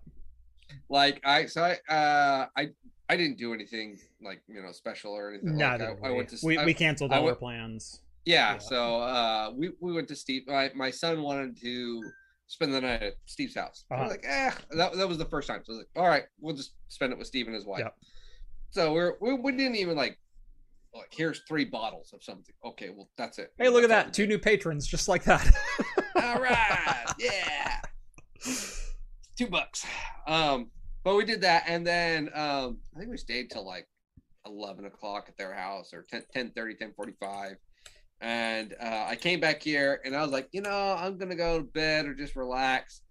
And then Big Spoon was just like messaging me, dude, get on the show, get on the show. And Jason is just gone. And then I just do I think it was like a $2 Patreon, chat at the minimum he has. Yeah. And then he goes off on this 10-minute spiel. Yeah, Hops and Brews, he's like a really cool dude. It's totally drunk. I was like, all right, I'll give you $5 more. Keep going, Jason. He was so funny when so I've met Jason twice in person, 2 days apart. So CES 2020, Jason was there. We met him up for drinks on Monday night, and then on Wednesday he also came up and was on this show, was on Talking Heads, the best live show in all of tech YouTube. Definitely worth your time. So it was Steve and I who were on the show, as well as Epos Vox was on that one. Well, we decided, we drink actual beer on the show, and of course we show up and Jason's already got 3 Bud Light oranges in him. And he's got a water, right? That's water, right? And so we showed up with some actual craft beer. We started him off with an Arrogant Bastard from Stone. Oh yes. God, that must have been a big shock for him right there in flavor. That was fun. That was such a good show. I have a video coming out, and I know, because I wanted to make an Epos Vox joke, because one of it is it's Bud Light's seltzers, but it's their hard sodas. So it's basically Sunkist. It's Sunkist soda. It's like, Sunkist soda. I can get an Epos Vox to drink this, and it looks like Sunkist soda too. It's like it's looks like soda. Yeah. I mean, it's a 5%. I haven't watched that one yet, but I haven't put it. Okay, I saw your thumbnail for the Bud Light sours. So yeah, and I don't like doing those videos, but it's just one of those they're slow burners. Yeah, it's okay, you have to do those every now and then. Yep. Okay, great. Whatever your excuse is, John. I mean, yeah, you do you. I literally save up all of those. I have a 4-pack of every single one of those, Jeff, that has your name on it. Yeah. So you're gonna get a Christmas pack, a pumpkin seltzer. Yeah. I got them all saved. They're in the back of my fridge for you. That's part of my storage problem, is all of these crappy beers that are for GF. I got 2 pickle beers waiting for you. I got a spicy. I got a regular. You're lucky you don't have the bourbon barrel aged ones, because I only could get a hold of one of those. What else we got? Some news in. Didn't Tom Cruise make the news recently? Mission Impossible something? Yes, actually. Mission Impossible is going to space. Yes, and in more ways than just on the silver screen. So Tom Cruise is reportedly involved and is set to produce a movie. And they have signed a deal with Axiom to build an orbital studio. Yep. Let me repeat that. Tom Cruise has signed a deal to produce a movie with Axiom to build an orbital studio attached to the International Space Station. This will be essentially an inflatable dome that will be a movie set attached to the International Space Station. Yeah. Well, although, okay, let me ask this. Okay, so if they ever want to do anti-gravity stuff, so the way to film it is you do that airplane ride, right? That's how they did all of Apollo 13. Or you just ignore physics and you end up with whatever the heck that Sandra Bullock Gravity was. Yeah, that was What pisses me off is, didn't that win an Academy Award for special effects? And it was some of the worst visual effects I've ever seen in my life. Honestly, the only thing I liked about that movie was there was the people from the Matrix were going, that's not half bad. Well, no, it was the lack of sound, because that was the one thing. Like, an explosion would happen or nothing. Like, oh, well, that's actually realistic. Right. There's no sound in space, so this is realistic. Mm-hmm. But it was like everything else, not so good. So I would have given them an Academy Award for sound editing. And the guy would just like, I just deleted everything. Yeah. I edited it because I deleted it. Yep. But I wasn't like the Fast and the Furious. Didn't they go to space last time? I don't remember. Did they do whatever in the whole thing? But I am curious versus the cost of doing a movie with those airplanes and all that fuel or anything, to then I'm betting this would be a pure blue screen, green screen, whatever, how you want to say it. And with the stupid billionaires, trillionaires of the world to be like, oh, I got my own penis-shaped rocket. It's past 9. Okay. How cheap is that? Like, oh, let's just put Jeff Bezos in our looks movie. Like a giant Johnson. Yeah. Let's just put Jeff Bezos in our movie for like 30 seconds, or Amazon. This movie's sponsored by Amazon, and then we'll be able to have all of our crew up there. Yeah. For 30 days, which it's only going to be one scene then. Yeah. Let's make this the makeout scene or something like that. Or Tom Cruise has got to hold his breath in Mission Impossible. Wasn't there 12. supposed to be a porn filmed in space at one point? Like, I remember reading somewhere that there was a contract signed and then the production company bailed or something like that. But they had actors signed up to go. They had the cleanup crew, cleanup detail on standby. Like it was ready to go into production. And there are so many adult jokes I could make. You're gonna have to join the Patreon to hear them. We'll play catch up later. Yeah. I don't know. Okay. As much as I do like making fun of the Japanese, I do like the idea of the technology being pushed and the cheaper fuel and everything. I really actually do like that aspect. That does bring innovation. We're going to make fun of it for a long, long time, but it could bring innovation. It could do something, but it just being a movie studio, I don't know. I really hope something else comes out of this. I don't know. Whatever. Maybe Tom Cruise is trying to find that alien that dropped all those creatures in the volcano. I don't know. Although, actually, I will say I am looking forward to Top Gun. I like the camera work in that. The new one he does. What else we got? Oh, something I am personally looking forward to, and that link did not work from the description. So. Yes, I fixed the link. All you have to do is delete the first half of it. You'll see www.dosgaming. There's an amp link on the front of it. I see it. I missed it.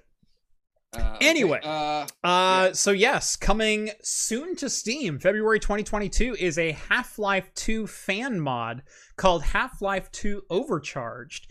And I will say, I'm kind of excited about this one. I am too. I watched the trailer. So this is a complete rework of Half-Life 2 in the Source engine. Rather than being just like a repolish or whatever, this is kind of a reimagining with 50 weapons, as well as more accurate player movement, quality of life enhancements, and so on and so forth. Extended maps. Right. Yeah. And so this is like a next generation Half-Life reimagined with some modern tech on board. This is the ultimate fan-made, reimagined, redone Half-Life, essentially. Right. That got the okay to go through. Yeah. Honestly, go click the link in the description. Check out the trailer. If you are a fan of Half-Life, it's amazing. Steve and I used to do Half-Life and Half-Life 2 like LAN parties all the time. Was right up there with one of the best first. I have Half-Life on my retro machine. Yeah, no, oh yeah. I'm the best part of Half-Life, the original, tagging. I loved tagging. Oh yeah. Tagging, and there was the alien gun, and like you'd pet it and it's like spat out the tongue or whatever. Yeah. But I just love the little things that Half-Life did, of like he had it, but then he'd pet it, and I was like, oh, that's awesome. And there was some just cool, weird detail stuff that they did. But if you watch the trailer, all of that stuff is still there, but it's bumped up in the better graphics. It seems to be smoother, extended, like I said, maps. Yeah. It's the same classic maps you like, but they're like, hey, let's add this extra room here. Let's add this extra room. They made it bigger. Yeah. I'm still waiting for the full port of Half-Life 2 into the Half-Life Alyx Source 2 engine. That's what I want. Good God. Yeah. I've talked about Half-Life Alyx a number of times as a master class in virtual reality immersion. And holy crap. My best virtual reality experience up until Half-Life Alyx was playing one of the original Half-Life 2 VR mods with an Oculus DK2 and the Razer Hydra controllers, which... by controllers, I mean one of them was strapped to my chest to get positional data, and the other one I held out in my hand. Playing just the original City 17, the opening scene where you're, pick up that can, and you walk through the train yard and whatnot, and then you're on the run from the Covenant. And there's that scene where you run around and you have to jump on top of the train. Right? In VR. Simple scene. Like, incredibly complex. But every fiber in your body says don't do it. You're looking down at a moving train. Well, yeah, no, I mean, okay, back kind of like old school us, back at the tap room, the arcade. You'll have upstairs. To excuse me for just 1 second. I have a little bit of a thing knocking on my door, so I will be right back. But Jeff's saying is, so back in the day, I had the tap room, and Jeff started the channel. He started a VR arcade above it. And one of the things that we did was we had kind of and that wasn't a horror thing, but he had I think it was a tight wire simulator, and we put a 2x4 on the floor and we had people walk on that while they're doing the tight wire simulator, and they were freaking out just because your brain is telling you you're balancing and you're on this, and you get so immersed into it. And that's the same thing with Half-Life Alyx and everything, and these VR games. You will get so immersed into them. The other one, Arizona Sunshine, I keep telling people, I mean, that's still an early game, but you get so into it and so immersed, you forget you're just in this 10 by 10 environment of whatever, and you start freaking out over time. All right, so we got A little bit of a couple of chats, super chats. I will save the special Jason one for Jeff. I got Jake Dill, Smode Forever, the one and only Half-Life mod you'll ever need for any other reason, right? Oh, I love my Half-Life mods. Steve and I would do the tagging and the skin mods, and we'd have like Kermit the Frog versus Optimus Prime. It was some of the best mods. I loved Half-Life mods. We got Michael 546, not talking about the new Intel Fab. No, so again, a little bit slower news week today, so we're just enjoy the ride. It's Talking Heads. We get to talk about whatever we want. If there's something specific you want to talk about, again, if you're part of the Discord, we do a whole 2-hour plus after show. If there's something we missed, we get to talk about it in there. We're like, hey, we didn't see that this week, whatever. Come join the Discord. We have no problem. You can even submit articles of what you want us to talk about the next following week or the day of, blah, blah, blah. If you're part of the Discord, you get to do that type of stuff. Jeff. Yo. Everything good? Everything's good. So all right. So you missed a super chat. Oh, did I? Yes, I see that. So Okay. Bite My Bit says noob equals thousands in free hardware. Well, consider the source and who they sent it to. Like exactly. So no, so I just had my 4-year-old little bit knocking on my door. Very cute. Ding, ding, ding, ding. And so I went ahead and muted and like, okay, you're supposed to be in bed. But I opened the door and she goes, I need you to stop that. It's annoying me. I said, what? She goes, you're talking. It's too loud. I'm trying to sleep. You're annoying me. I love 4 or 5-year-olds. They just like tell you what it is. I was like, they don't care. I said, okay, I will try to be quieter. I walked in the door from work and I came in to my son in his underwear with a pair of boots on, and not his boots, but my wife's boots. So they're like, up to his thighs. And he's holding his giant foam Link Master Sword and just like pointing it like at me, like ready to go double armed. He's like, I'm a bad guy and you're a good guy and I'm going to kill you and I'm going to get you. And I'm like, yeah, you look like what a bad guy would look like in that outfit. He's like, yes, I do. And he just like stabs me. He's like, you're dead now. Like, all right. So a couple of years ago, many years ago, I think I only had one kid at the time. I walked into a Goodwill and I found a couple of the Nerf Edge swords, the giant Nerf foam swords. Oh, yes. The really high quality ones. They're like $30 a piece. I got them for $2 a piece. I bought 2 of them. Oh, and yeah. I came out of the store with them and my wife goes, what in the hell do you need those for? And I went, because one day we're going to have more than one kid and they're going to need to defend themselves. We still have those swords and we play with them all the time. Oh yeah. No, it's well now he's asking me for Darkly. Hold on one sec. Sorry. That's fine. I'll be back. That's fine. I get it. Oh, I get it. I totally get it. All right. But yeah, it's having I actually get this question asked a few times, is like, oh, having kids is not worth it. Like, honestly, like boy or girl doesn't really matter. Having a kid is one of the best things in my life. And then my wife gets so annoyed. I used to have I had a big collection of swords. Still do. And most of them, 99% of them are decorative. I've only had like 2 actual swords.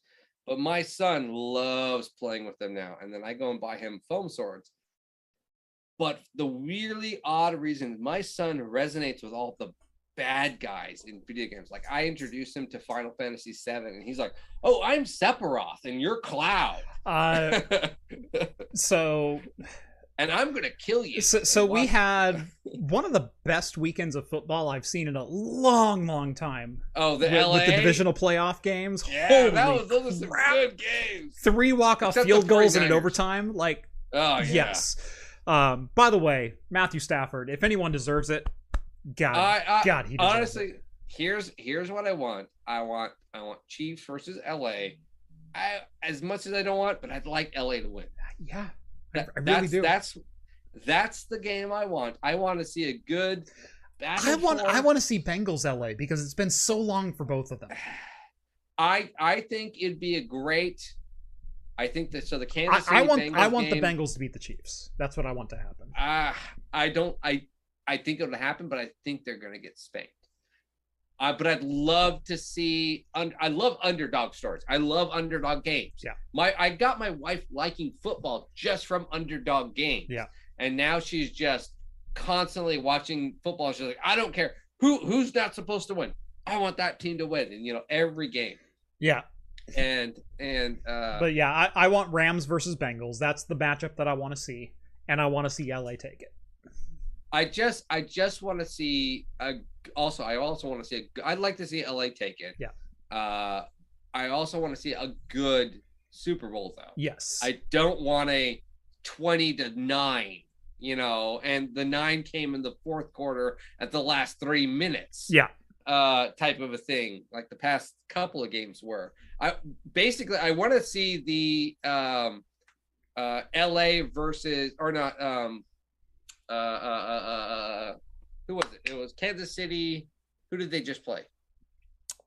Oh, Buffalo. Kansas City versus Buffalo. I want that. I wanted that to be the Super Bowl. Yeah. That would have been a great Super Bowl.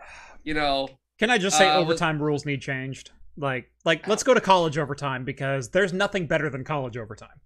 Oh, that's great. Yeah, no, I hate. But I want. You got to get the ball twice. Yeah, but you got to have a chance. You got to have a chance. Right. The game is supposed to be about all three facets. Offense, defense, special teams. What's great about college overtime is you have to perform in all three assets to win the game. You get offense, defense, special teams all working every possession. Period. And it's good. It is so good. Instead of just we're just gonna go sudden death. First goal wins. It's like, no, I don't like that. Yeah, I don't like that. Right. It's if you win it, okay, great. But then the other team still gets to try. That's what it needs to be. Although I will say the other rule I really want. I know we're getting on to sports, which is not a big thing on this show. I brought up the football because you mentioned that your son always latches on to the bad guys and I want to kill you and that. Every time I watch sports, we will I'll be sitting there watching the TV, got it up on the big screen or whatever else, and little Bit will come in and she loves watching basketball and loves watching football. Doesn't understand a lick of it, but loves watching it with me. And she'll go, "Which team are you rooting for?" And I said, "Oh, we're the red team this time." "Oh, well, I want to go for the blue team." That's what my son does every time. Yep. Every time. Yep. Oh no! So my son does. You like Golden State? Ugh. Yeah. my son will like, "What's your team, Dad?" And it's like, "This team." Well, I'm going. My son's favorite color is red, so any team that even has red anywhere in the color, it's like, "Oh, that's my team." "Dad, you mean you're going for my team, right?" "Right." Yes, of course. "Okay, good. Mom, what are you going for?"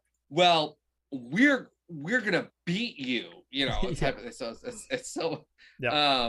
But then the sad thing is, and this is going to be controversial, is my son is a huge Tom Brady fan.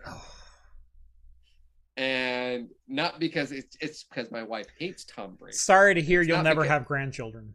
It's not that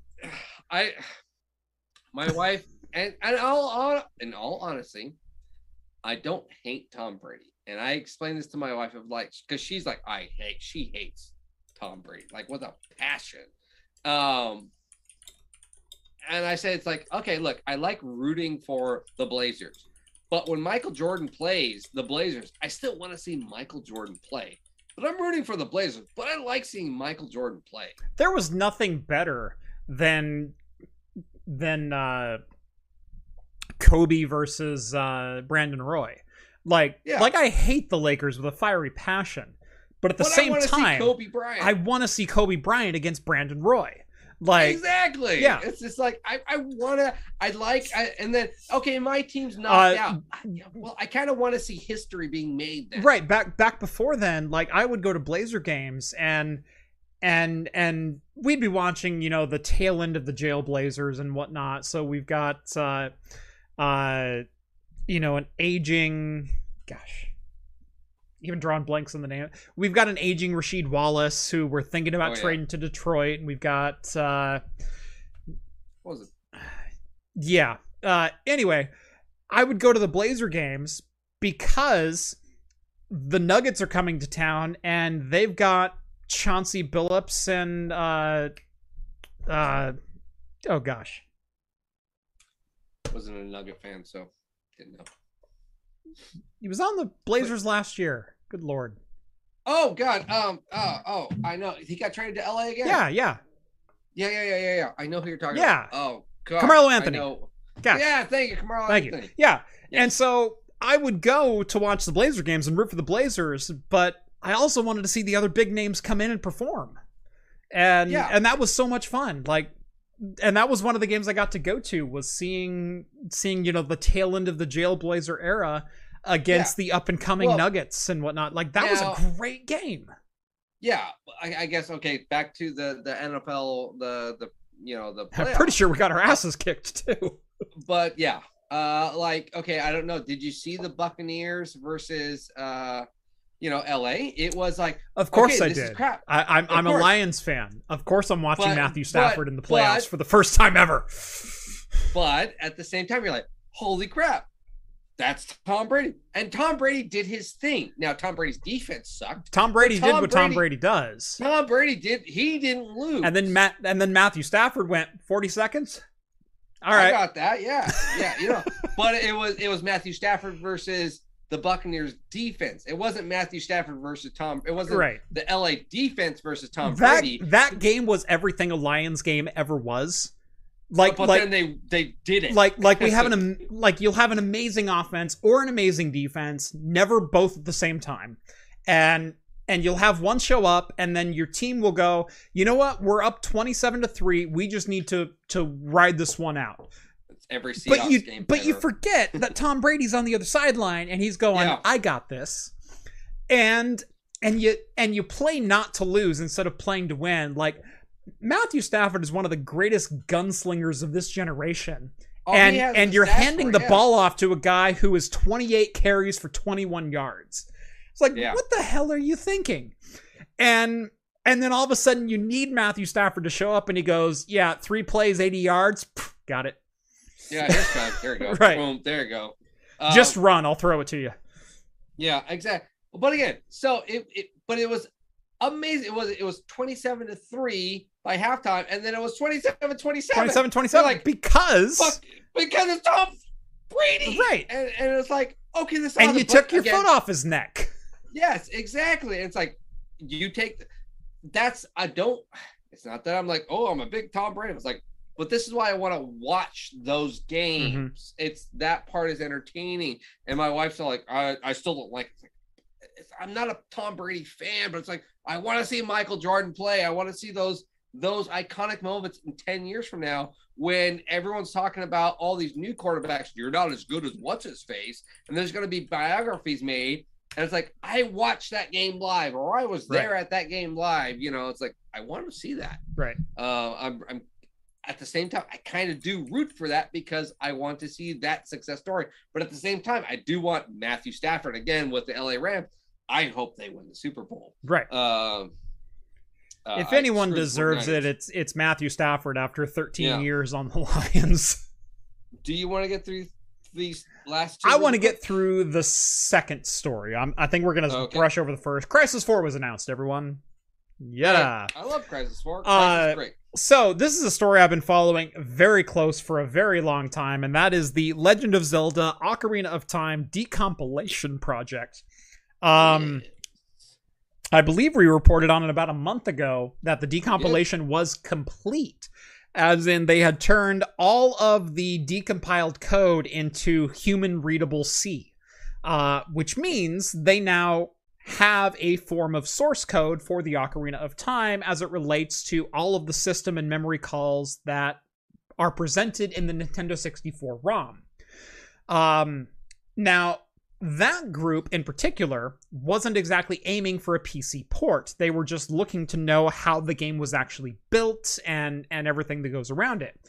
Well, once you have source code, you have people who do want to see a PC port, which means in February, there will be an Ocarina of Time Legend of Zelda PC port native with widescreen and 60 FPS and 1080p and higher support and modern controller support and all of the goodness that you ever wanted to love about Ocarina of Time on a PC near you. Now, this is assuming that you own your own legally obtained Legend of Zelda Ocarina of Time US ROM, which I'm assuming all of you do. And you will need to compile your own from source, which means you will need to download the source code project and the associated compiler and then provide your own ROM, and then you will output a Legend of Zelda Ocarina of Time executable, which you can run on the PC of your choice. Now, why is this not illegal? Well, decompiling to source is not illegal. As long as it's a clean room operation, as long as you're not working off leaked material or insider information or whatever else, it's perfectly fine to decompile an executable back into a native readable code and then recompile your own, as long as you own the original. So, if you own the original, you may be able to play this on PC. Stop. I'm not going to comment further on that one sentence. If you own the original, very shortly you will be able to play it on PC in native PC format as a native Windows executable or Linux executable or Mac executable or whatever else. As long as you compile your own. You make it. Essentially, you're making it yourself. Mm-hmm. Ocarina of Time, awesome. Although, if you are a Zelda fan, Ocarina of Time is right up there with one of the best top 2 or 3. Yeah. And then also this coincides with, kind of funny, the Majora's Mask just got released for the Switch too. Yes. And actually a good number of improvements came to the Nintendo Virtual Console on the Switch. Where it doesn't suck donkey whatevers quite as much. The fog is back in Ocarina of Time. Exactly. And they also released a couple new games, including Banjo-Kazooie is now on the Switch. Yeah. Was never a fan of that, but some people were. I enjoyed it. Like it wasn't a favorite of mine, but I liked it. I mean, always seemed to be a knockoff of oh gosh, what was that PlayStation one with the Tasmanian dude devil guy? Always spun around. I forget what the. Well, that's Tasmanian Devil. No, that's but the PlayStation. Oh, there was Spyro who spun around. There was Ratchet. Well, that was Clank. Spyro. He was a dragon. Right. There was Ratchet and Clank. There was Jak and Daxter. Sean. He looked like a Tasmanian Devil or a fox with like shorts on and sneakers on. Crash Bandicoot. Yes, yeah. Thank you. It just felt like a Crash Bandicoot. There we go. You know, and in some respects, it probably was. So, although technically it had 2 characters, one on your back and whatever you could do, but it just felt like Crash Bandicoot. Although I will say, the only reason also it annoys me is because of a lot of the Raspberry Pis I built. That one, Banjo-Kazooie, was always one of the worst modded for RetroPie. Yes. And it was horrible. It was always ran slow. And then a lot of people were complaining, that was the one game I wanted. It's like, I gave you 10,000 legally obtained games that I own and you also own. That I owned and now you also own because you paid me for them legally. And why are you complaining about this one game? Big Spoon says Conker's Bad Fur Day. No, that was Gosh, how do you explain Conker's Bad Fur Day?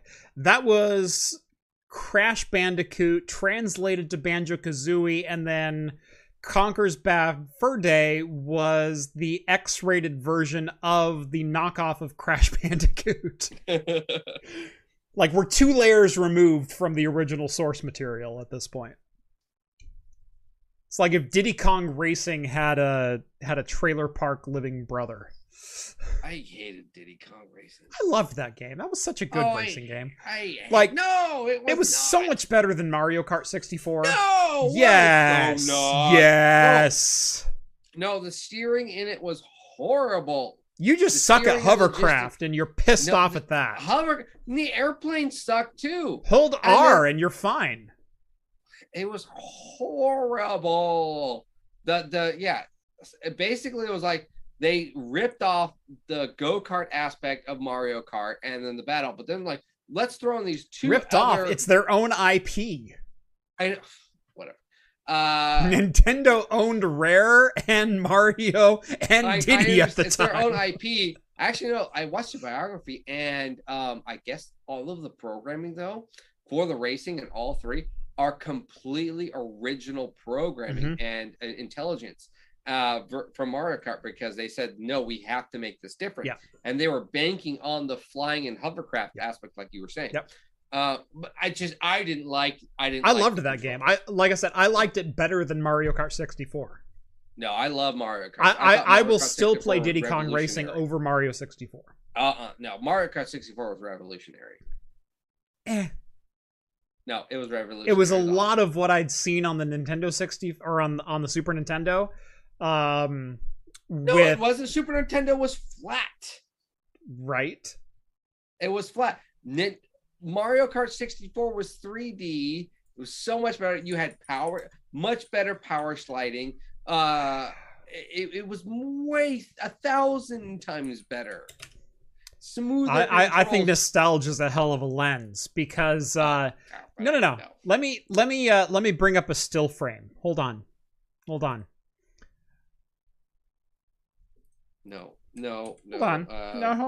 on. You deserve this, my friend. Oh, I deserve to be right. You deserve this. So this is a still frame from Mario 64. Shocker of all shockers, it's a sprite. I don't care. It still looked. SNES was flat. Donkey Kong or Diddy Kong Racing used full 3D models for their cars, sir. I don't care. It was still smoother and better. It was still a sprite. Sure, I don't care. The land was technically 3D and they used the sprite, but the racing and the controlling felt smooth.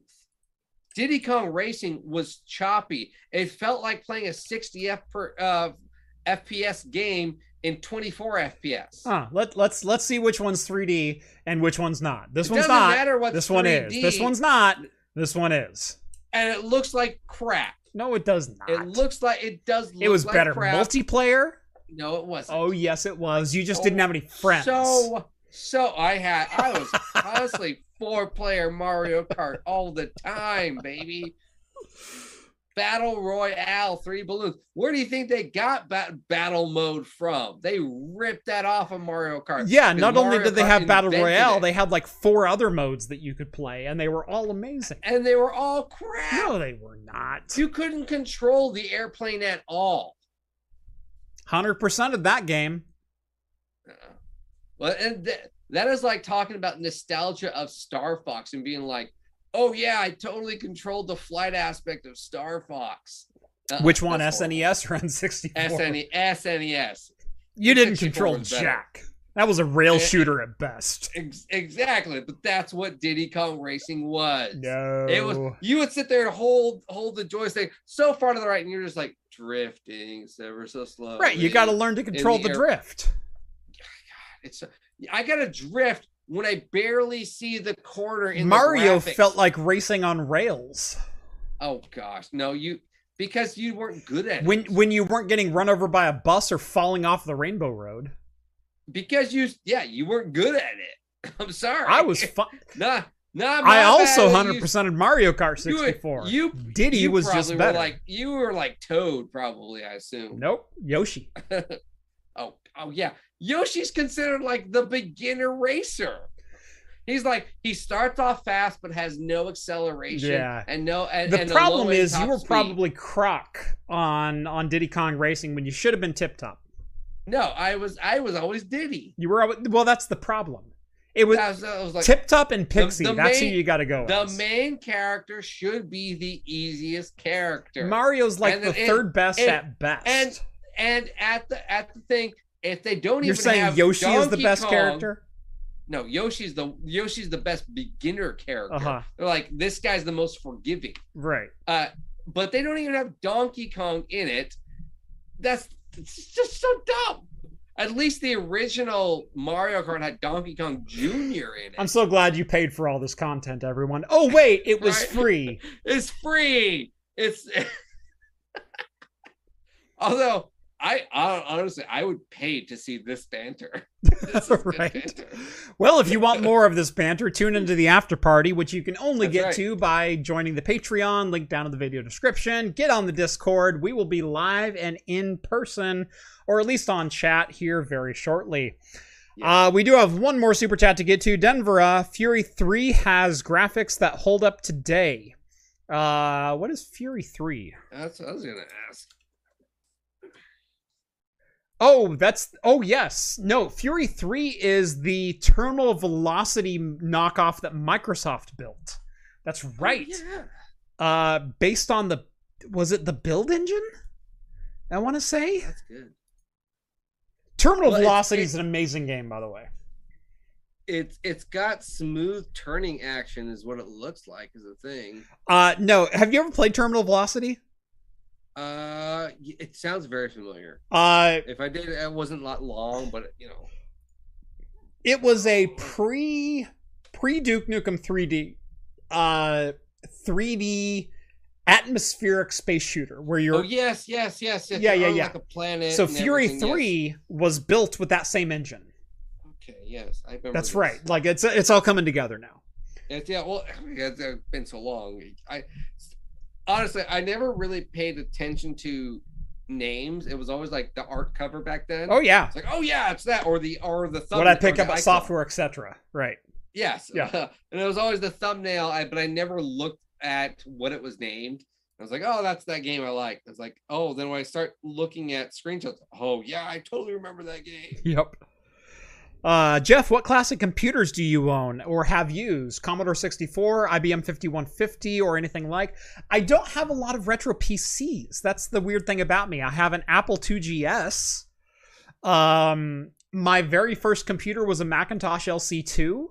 The first computer I ever built for myself was a 486 DX2 66 megahertz with 12 megabytes of RAM and an 8 gig hard drive. So I'm not like, foreign to the PC thing. But I did grow up with different architectures. I've always been not a platform enthusiast. I've always been a tool enthusiast where I use the right tool for the right job. And I have a MacBook M1 for a laptop and Windows 10 on both my desktops. One's AMD, one's Intel. Like I bow to no man, and I will use whatever is the best tool for the job, which is why you can trust me. So there we go. Big Spoon says don't forget to like, and Rom points out that the likes are at 69, which makes things difficult. Yeah. I don't know that I can sway you that way right now, but if you feel like liking and breaking the chain, okay. Someone just disliked it, which brought me back down to 6. What the hell, people? I'm at 68 now. It was at 69. Oh, my bad. Hang on. Damn it, John. I clicked the wrong button. Yeah. As far as old computers that I still own, I still have a 2GS. I still have a Matte Color Classic. I do have a functional dual slot 1 EATX motherboard that currently has dual Pentium 2 450s in it, which I'm going to upgrade to 933 Pentium 3s. I'm not sure if that'll make a video or not, but it'll be fun. But yeah, no, I've been all around the block as far as a lot of different things. Never got a lot of time with a Commodore outside of school. Like Commodores were what I had in 3rd, 4th, and 5th grade. And then we've moved on to early PCs and iMacs, like the old Rainbow acrylic iMacs. I had those in middle schools. They were like the brand new, like 1998 was going to be like insane, man. Yeah. Yeah. That's what I had. Anyway. Yeah. Anyway. Thank you all for watching. Make sure to like this video if you haven't done so already. Also, subscribe to Craft Computing if you like content like this. If you like the beer content like we did tonight, like the War Tortoise from Lewitt Brewing or the Staniam Pirate Stout, make sure to look us up over at Hops and Brews. I'm there every once in a while, and John will fill you in on all the rest of the things that he drinks throughout the week. Lots of fantastic reviews over on his end. Let's see. Follow me on Twitter at Craft Computing. Follow John on pretty much any social media at Hops and Brews. I'll do anything. Yeah. He's got an OnlyFans that's to die for. It is. I'll just let that one marinate for a minute. We'll leave it at that. Yeah, got no problem there. I got no rebuttal. Every computer nerd should dream at least to use an IBM 5150. Hold on. Oh, he has something. Oh, what's this in the box? Is that an IBM keyboard, brand new in plastic? I believe it is. Is that new in stock or? Yeah. Oh, by the way, do you even have an adapter to fit that keyboard? I do. I also have one of these brand new in box. Oh! Are you gonna take the ball out, John? You should. John. Wait, hang on. It's a little fuzzy for me. This is the IntelliPoint. This is the first optical mouse. Oh, okay. I thought I couldn't see that part. I had to go full screen. Yes. Oh. Yeah. What is the DPI on that? It's not good. Like, scroll. Come on. Right. so this is natively a USB mouse and does come with a PS2 adapter, so you can plug it into just about anything. That is not a Model M or a Model F keyboard. It is simply an IBM membrane keyboard, mass-produced early 90s, but not the buckle spring design, but still a solid membrane keyboard. Yeah, I bought both of those for the retro rig. Plus, I have a surprise edition for keyboard and mouse combo that I will be debuting in the video. And John knows what that is. I do know what it is. Yes. I was going to act surprised, but then you said... Yeah, no, John knows what that is. I'm not going to reveal anything here, but let me tell you, it's good, and it's from my childhood. Yes, and if you want to see hints of that type of stuff, you have to join the Discord! Right. I don't know if we could pimp it any more than we have tonight, but... We have been, right? It is literally second in my revenue stream to all of this video brought to you by, and who knows, maybe one day Patreon will bring a video to you by Patreon. There we go. Maybe you all can pay for a video. That'd be amazing. That would be amazing. Anyway, thank you all for watching. This has been episode 220 of Talking Heads. We are here every Wednesday night at 8 p.m. Pacific time for the latest in beer and tech news right here on YouTube. And as always,